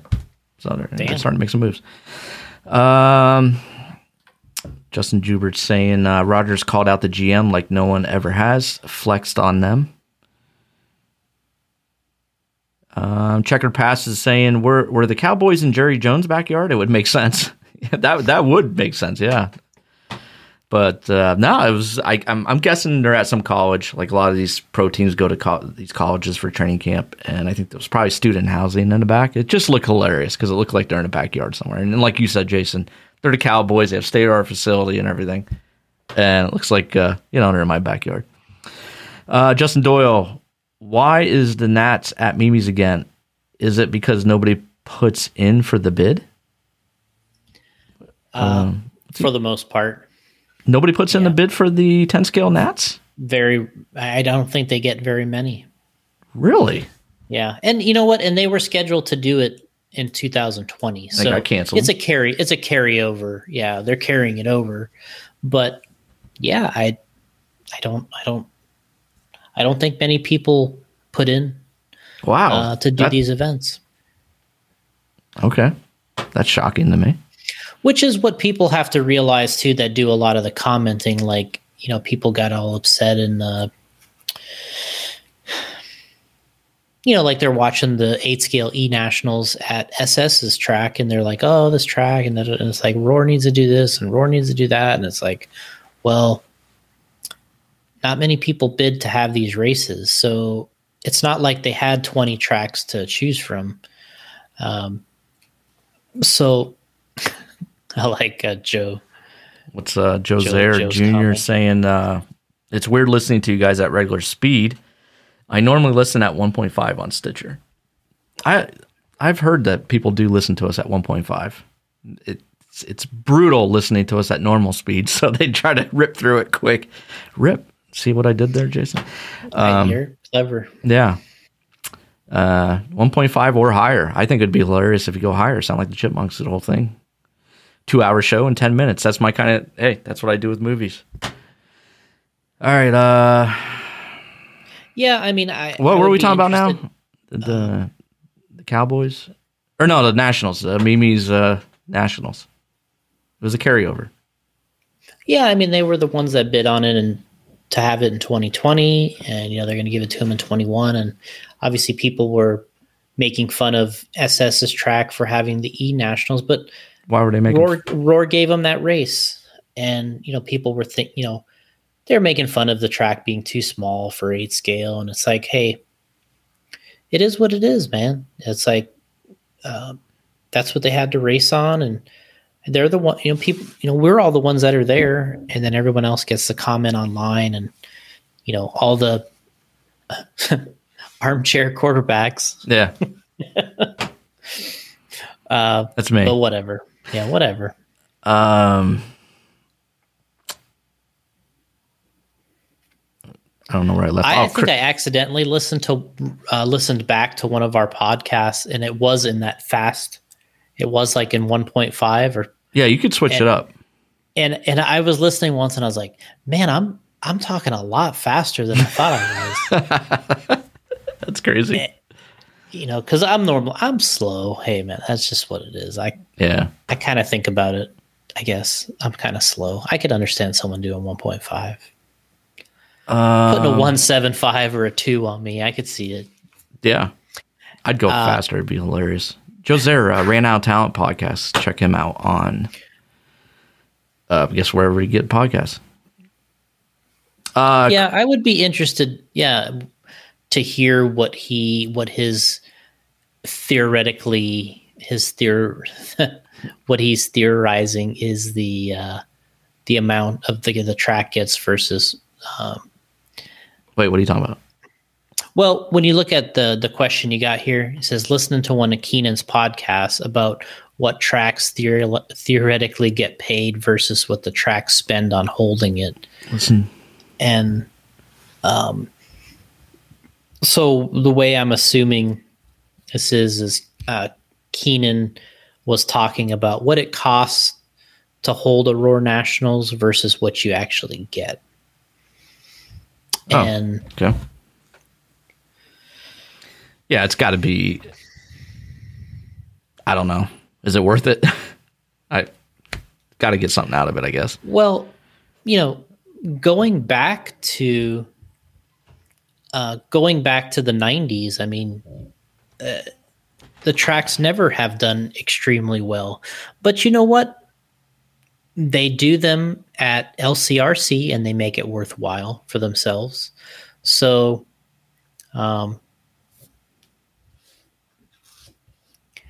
I still believe that if you do some of these things right and you put in for the right track, the right race for your track, you can do well with it. But if you're just thinking that just because you have the race, you're going to make money, that's not true. You have to do it like LCRC. You got to do it all right. You got to get the turnout. You got to have the track right. You have to have stuff in the hobby shop to sell. You have to have things that you can make money on. I mean, you can't just sit there and do nothing and think that all this money is going to come in. It just doesn't. So, I don't know. All right. Joe's saying Chris is right. Under Roar's language, the tracks don't make nearly enough to hold a Nationals. How much is the prestige of holding a Nats worth? Well, that's what they have to figure out for themselves. Got to do the math. And I think if you do it right and you get the right race for your track, like if OCRC did the Roar Nationals at their track, they could make money. They could figure out how to make money. Practice day on Wednesday, Roar day Thursday, sales in the hobby shop. Sponsors is where you have the opportunity. Sponsors like to sponsor their race. They'd make money. LCRC would make money. So if you kind of have your act together and you're a better facility, a better track, or a destination, you can make it work. But some of these other places that just think that holding the race is going to be enough, no, it's not going to work at all. He also continued with, that's why we'll have Nats at 702 and Thunder Road soon. It doesn't cost a bunch of money to change the layout. Okay. Chris is saying the track definitely has to be prepared and equipped to handle it. The tracks that have done well are the ones that have been successful. LCRC. Kirby wants to know, Wally pulled the chute on Mayako, is it? What's up with that? I'm out. And Justin Doyle said he was going to ask the same thing. So, yeah, Wally made a post. Was it today? Today or yesterday? Ending his partnership with Mayako. Well, the question is, was there ever even a partnership to begin with? I mean, there was no car. I mean, there was nothing out yet. Oh, that's what I was going to ask you. Was there a car? So there wasn't a car at the Nats, right? Because remember, I was asking if there would be one there. No. I think ACO. JQ. Hey, thanks for that, Joe. I think My JQ is the only one that has one. I have no idea what's going on with that whole thing. It doesn't. Is what it is. It just doesn't seem like it's going to work to me. But we'll see. Never know, right? So it's pronounced Mayako. So I'm saying it wrong. Mayako is like Mayako. Yeah. I saw the video presentation they did. It it was a nice video. Yeah, I mean there is, and you know what? Like I've said a ton of times on here, there's a lot of things I agree with JQ on, but this is going to be a tough project. This is definitely not a mainstream way to do things. They haven't gotten the car out, and they already one of their basically Wally was going to be a service center. That was what was in the video for Mayako. Oh, is that Mayako? Yeah. I don't know how to pronounce it. He was going to be a service center, which all these are kind of nice ideas, but I think he just got tired of waiting and he wanted the car to be out. And, a racer's a racer. You're like, I want the latest car, get me the new car. And I think he probably got tired of waiting and wanted to get on with what he was doing. And it seems like he's taking his Wally Builds thing a little more serious now. And that's probably not the right word. He's taking it a different direction in terms of a little more businessy. And maybe the reality is he probably won't have time to be a service center and do Wally Builds at the same time. That would be tough. The funny part is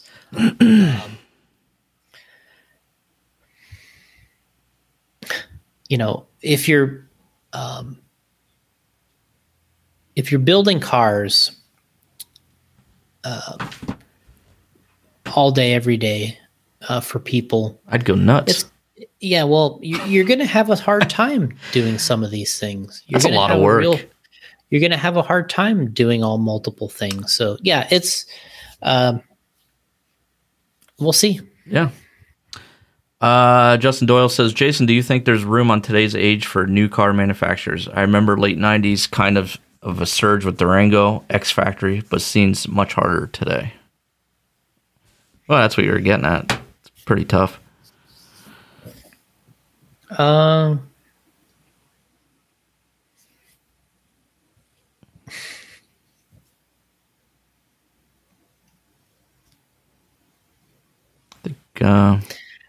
don't think so. I think it's going to be very hard to get into the game.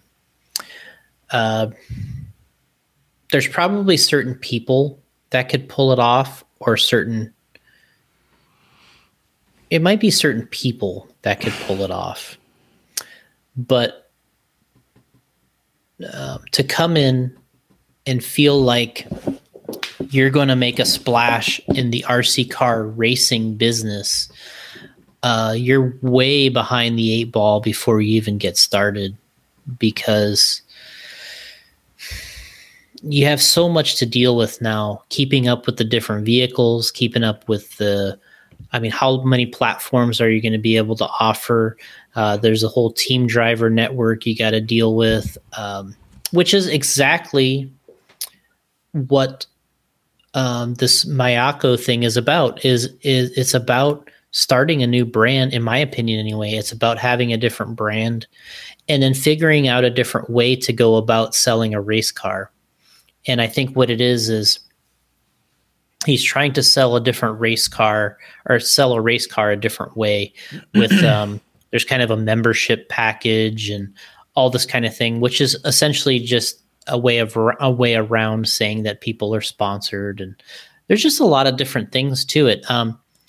I really, I don't know what the right word is, but I think it's nice that they are trying something different, and I don't think that it will work, but I think it is great that they're trying it, and it says a lot about people that are willing to go outside the normal and try something different, because it would be easy to try to do it the same way everybody else does it. But if trying to do it different is it's commendable. Well, I can say it's commendable. But as Justin is saying, Durango, X Factory, all these were very unique situations. Durango was a factory in Taiwan called Kingstar, and so they started with a very big advantage from the beginning. X Factory was probably the most unique situation of all, which was a father and son that just liked RC, and he had some money to start. And oh, really? I didn't know this. Yeah, and he got into the game, but never really had a complete car. That was the issue with X Factory, is they needed an entire car, an entire platform of X Factory, a 2-wheel, 4-wheel at least, and there still was a conversion kit. And I just don't think there's just ultimately not money in conversion kits in anything. But starting a whole new company from scratch, I think there's people out there can do it.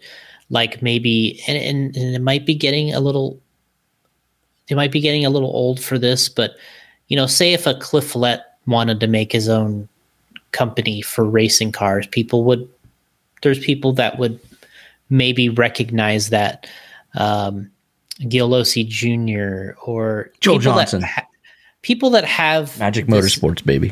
People that have a name in the business, maybe they have a chance, but it still would be very difficult, especially in today's day with Horizon buying so many different companies and this becoming more of a big business than it was in the past. In the golden years, the 80s and the 90s, which the Team Losis and stuff were a part of, it was more accepted back then. Today it's going to be tough. Going to be very tough. And back then, like if you let's say you're designing a car yourself, a big company would just come along and be like, "Nope, not happening. Buying you out." Right?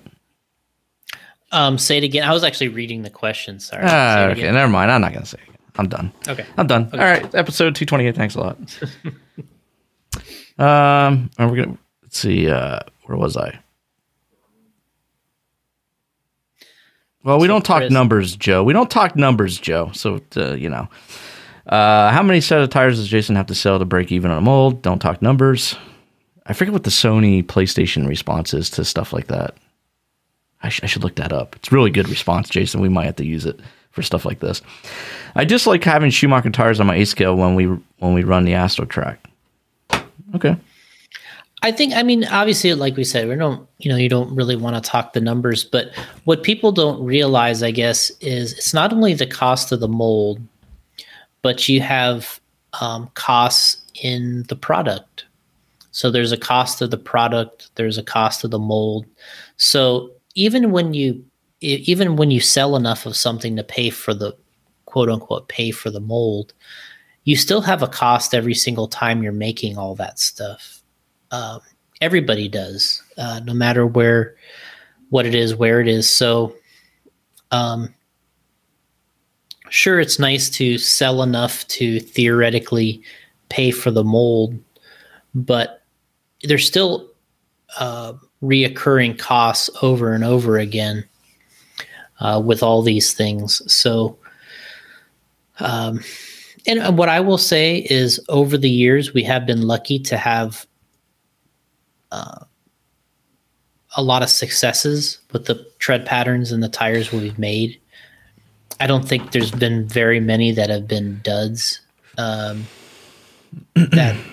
have not done at least well enough that it, I don't know, not to really say pay for itself, but that you just end up, you would rather have not done it. So over the years, we've made some pretty good tread patterns, I think, that have worked, and we've been lucky to have a lot of good ones and very few bad ones. And I think even our bad ones aren't necessarily bad. They just, something was better. It wasn't an improvement over something else. So I think that was. All right. What question you want to tackle next here? Where am I at?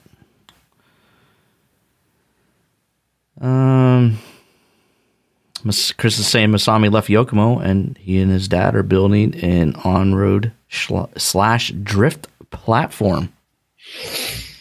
I've seen that too. Paul and I have kind of looked at that, and that's going to be a hard way to go because you're taking a car that's complicated to begin with and turning it into a two-wheel drive. Whew, I can't imagine driving it. It's like a two-wheel drive cars on road are horrible unless they have foam tires. Imagine drifting. So that's going to be a tough way to go. They're fun to watch it on YouTube. Yeah, I almost see these more of like, they're almost like more of like social media project experiments than they are actual products. It's more like, let's watch Masami and his dad work on some projects versus, is this actually going to have any commercial success? I don't know. That's just a guess on my part.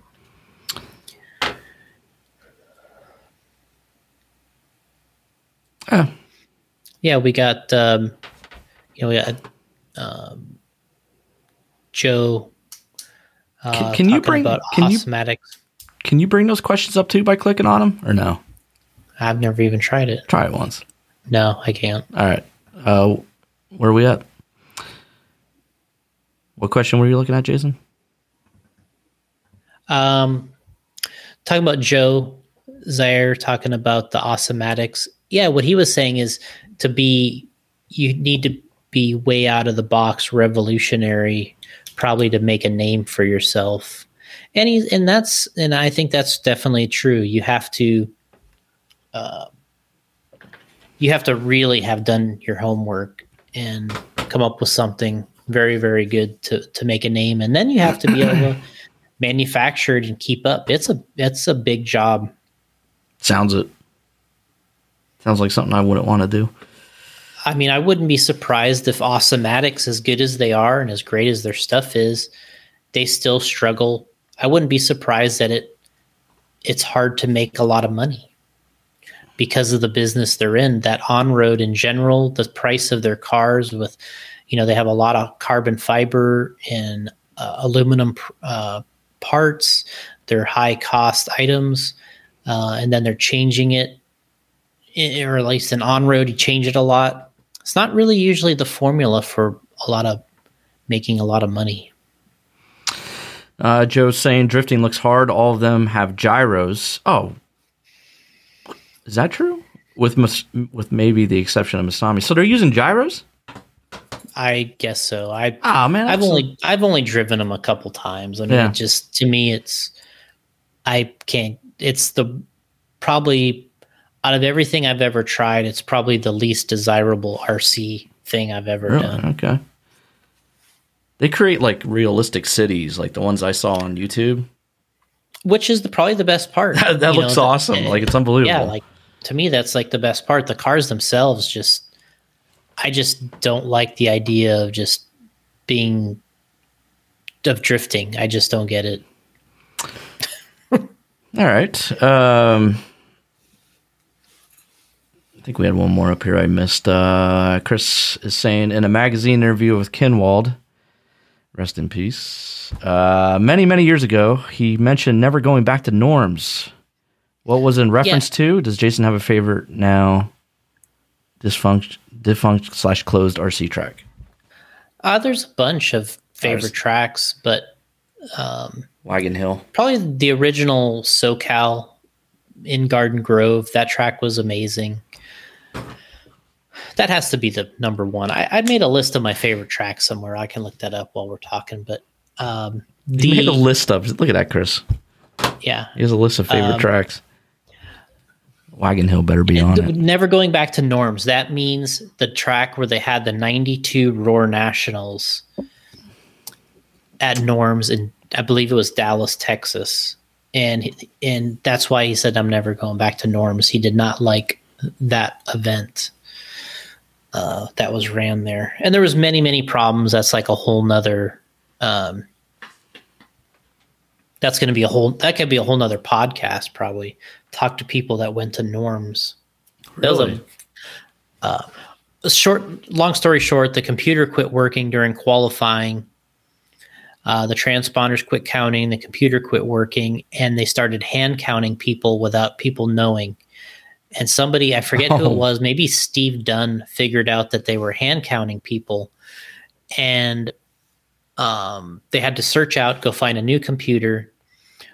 While they went to like another track to get a new computer, they worked on the track. And while they were working on the track, like we talked about earlier, they made the track better. And when we started qualifying again, it was so much faster.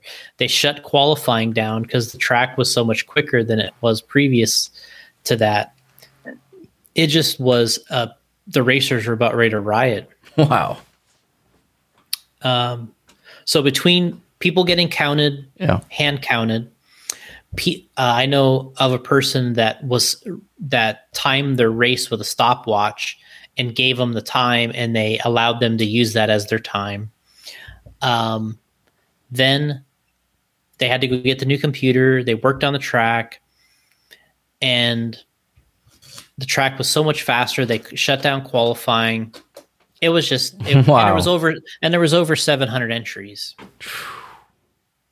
And they're also out of coffee. That's an airplane movie reference there, Jason. Oh, sorry. When they were mentioning they're going to crash and everything, and the stewardess is like, and we're also out of coffee. And everybody panicked then. I think I remember that now, but... All right, well, I tried. I tried to be funny. What are you going to do? That was actually... It would have been really funny. It would have been. Had I known. It would have been. So, safe to say there's no drifting bodies coming from J Concepts. Correct. I'd love to make a drifting body. Oh, okay. I'd love to be able to make a drift body. But he's not. Well, it's just, you have to be willing to go the extra mile. Right. No pun intended. You have to be able to go the extra mile. Because it has to be probably the best looking body. I was going to say it has to be perfect, because those guys are probably like, it has to be the best looking body. Yeah. That sounds like a lot of work.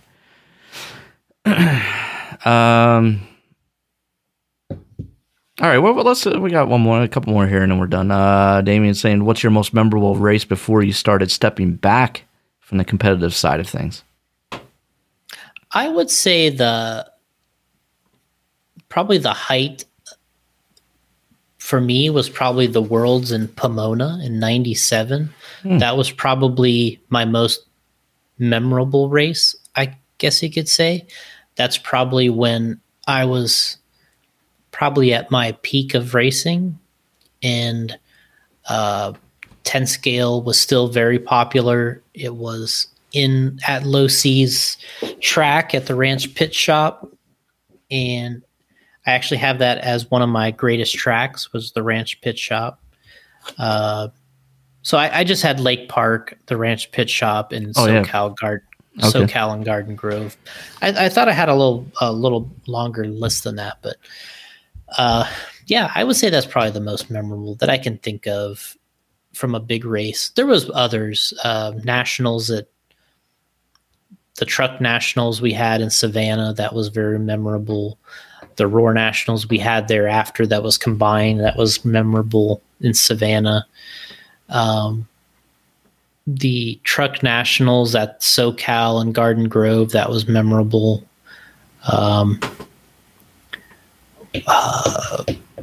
Anything going out of the country, the first Worlds I went to in Japan in '95, that was memorable. Throw the 96 Nats in there so we don't forget. The 96 Nats at Wagon Hill. Almost ended the double X4 production. Joe Zer, when you come to Minnesota in October, Jason, I have to get you an Elvis burger. It's a bacon double cheeseburger with peanut butter. Oh man, you gotta try it. I guess we're trying it, but man, Joe, buy that for him. I better get make Jason buy. What am I saying? How silly of me, Joe. I mean, how silly is that? Yeah. Sorry, Joe. Practice. I saw we had one up here somewhere about the drag race.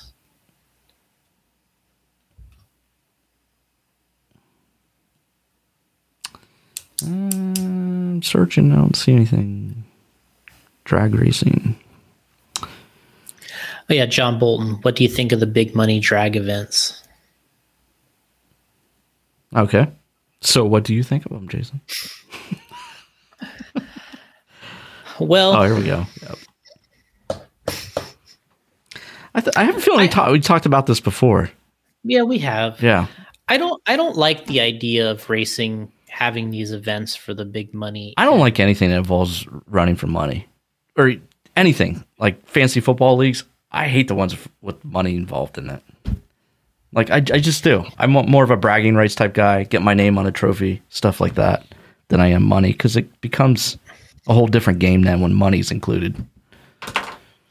You know, it would be nice to win it if there's any of these drag races, whether it's 5,000, 10,000, 25,000. Sure, it'd be great to win it, but I think once you figure out who the favorites are and you know that they're signed up, I think people aren't going to do these events anymore because they know who the money's going to go to. Right. And I think the example we used before is if you called the Silver State Nitro Challenge a $40,000 money race and 8-scale buggy. You know, it's going to Mayfield or Spencer or Dakota. Well, one of these guys is going to win it, and so you're going to get 12 entries. So, and then you won't be able to put together the $40,000 to do it. So I think ultimately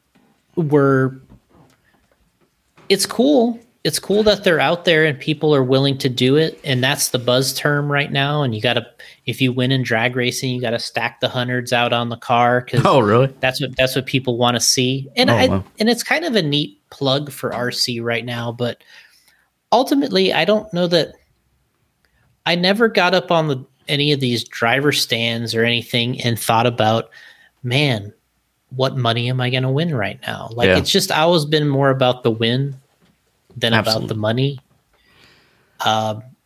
Certainly I'm not a guy like that races for money, but and you know what? It would be a hell of a thrill to win, right? I mean, your reaction would have to be huge if you were able to win, 20, 30, 40 grand on one race. But man, I just don't know if that's going to last.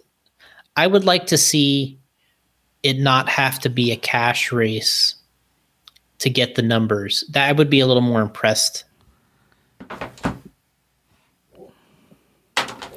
Yeah, I think what Damon's saying is probably right. He says, I think the cash races would do good to get RC a little more mainstream for the flash factor, but it's most likely not sustainable for the industry itself. I mean, I don't know. I'm just guessing. I mean, we're all kind of guessing, but so. I mean, what do you mean? I just think as soon as you know who the favorites are and you know they're signed up for the event, you're not going to get as many people wanting to do it because they know who the favorites are. Yeah, I could be wrong about that. Maybe everyone feels like they have it figured out and that they're a favorite. But I feel like if you made a $40,000 race at the Silver State, an 8-scale buggy, you'd get 12 entries.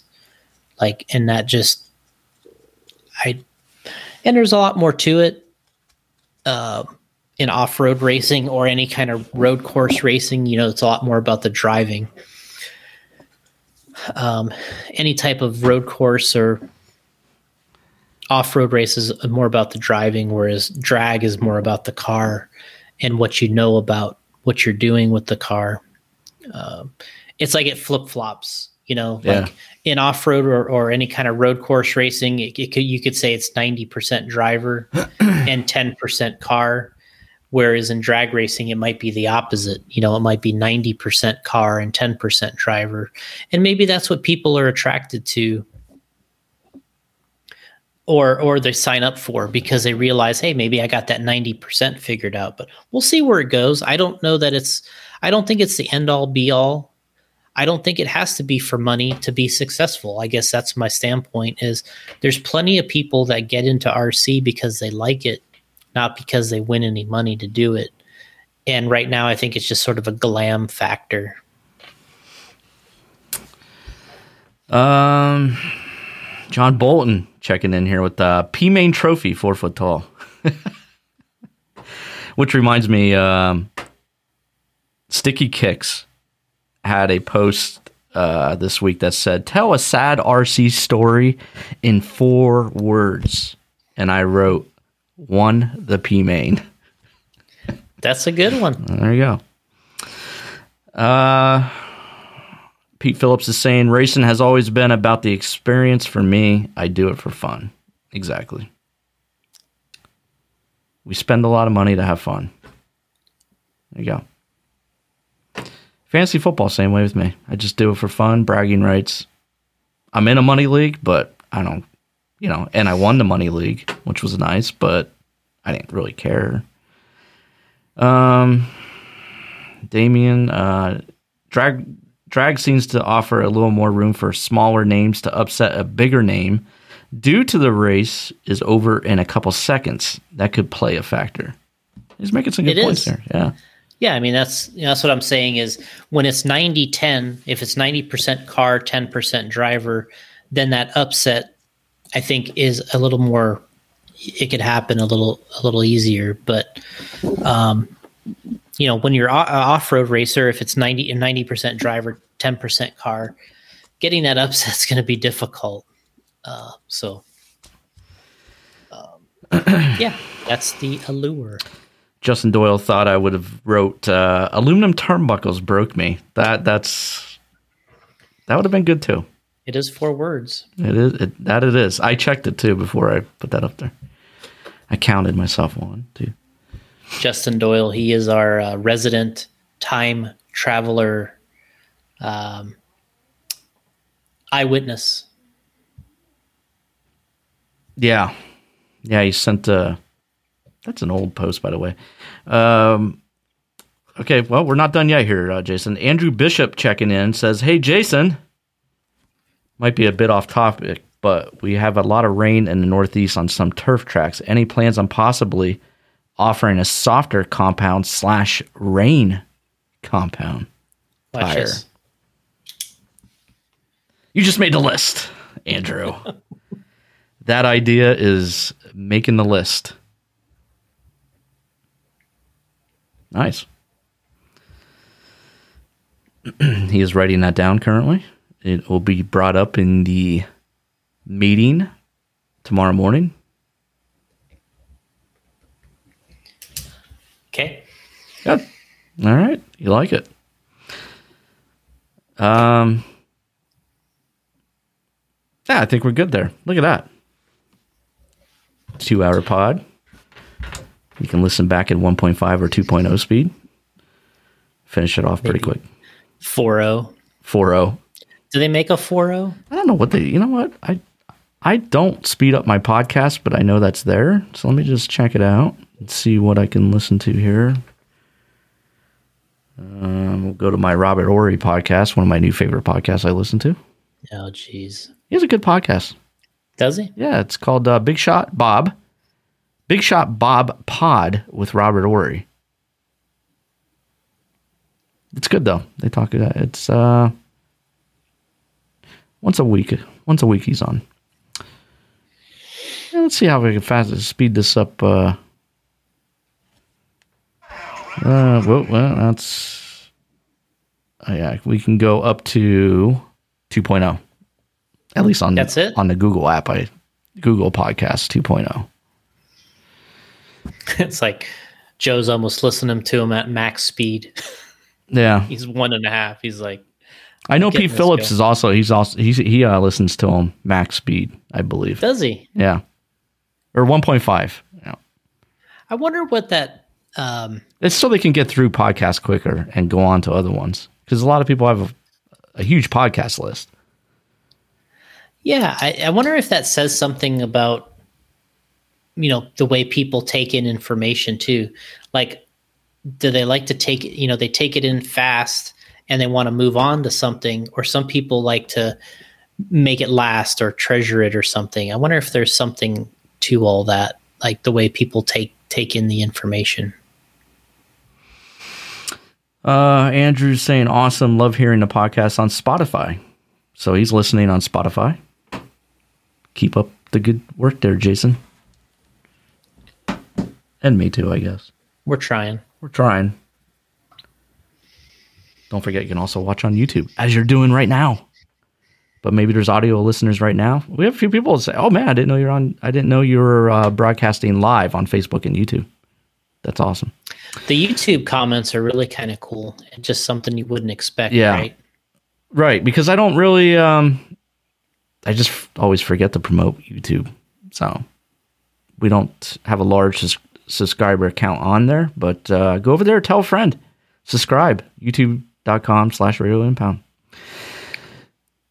Justin Doyle saying BMX Olympics has turf infields, which I love. I we can get on this subject with turf infields, Jason, but I do need turf infields at some of these big races when I'm watching them. And I think Jason froze for a little bit. Oh, there you are. Okay. BMX. I think you're still frozen a little bit. You must be downloading something. There you go. So they have turf infields, which, Jason, I wish a lot of these RC tracks would have turf infields. As I'm watching on Live RC, it's a little more friendlier to the eye. Who else agrees with me out there? It's nicer. Yeah. There we go. YouTube comment. Mel Marks is saying, good question, Andrew, like Schumacher's silvers. So Andrew had the rain question. Am I correct on that? Yeah. So Jason's writing something else down. See that, guys? Where else can you talk to the CEO directly and have him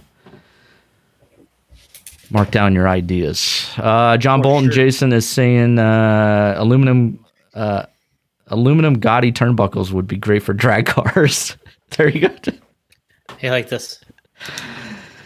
You just made the list.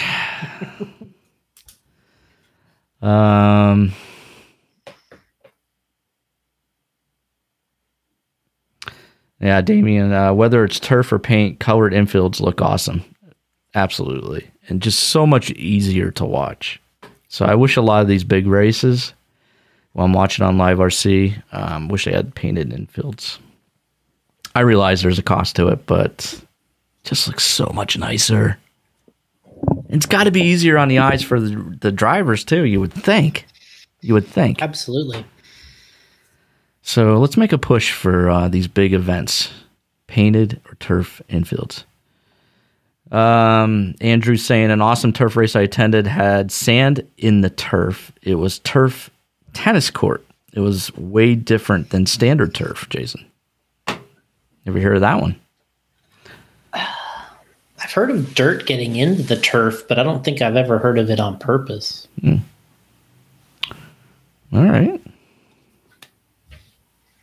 Okay, I think we're going to wrap it up here. This was episode 228. Good show. A lot of people participating in the chat. Appreciate everyone showing up. Time for dinner. I'll have this. I'll have this all uploaded. I'll have the audio version uploaded tonight for you guys on wherever you grab your podcast from. And of course, the video version's already up on Facebook and YouTube. Look at that. Quick turnarounds, Jason. Road to 300. Road to 300. Justin Juber says we had sand, media, turf, and it was terrible, whatever that means. John Bolton, road to 300. We're getting there. We're getting there. Damon, peace. Peace out. Everybody's saying bye. So we appreciate everybody joining us. And definitely talk about a comeback there too. So, all right, guys, have a good one. We'll see you for 229 sometime very soon. See ya.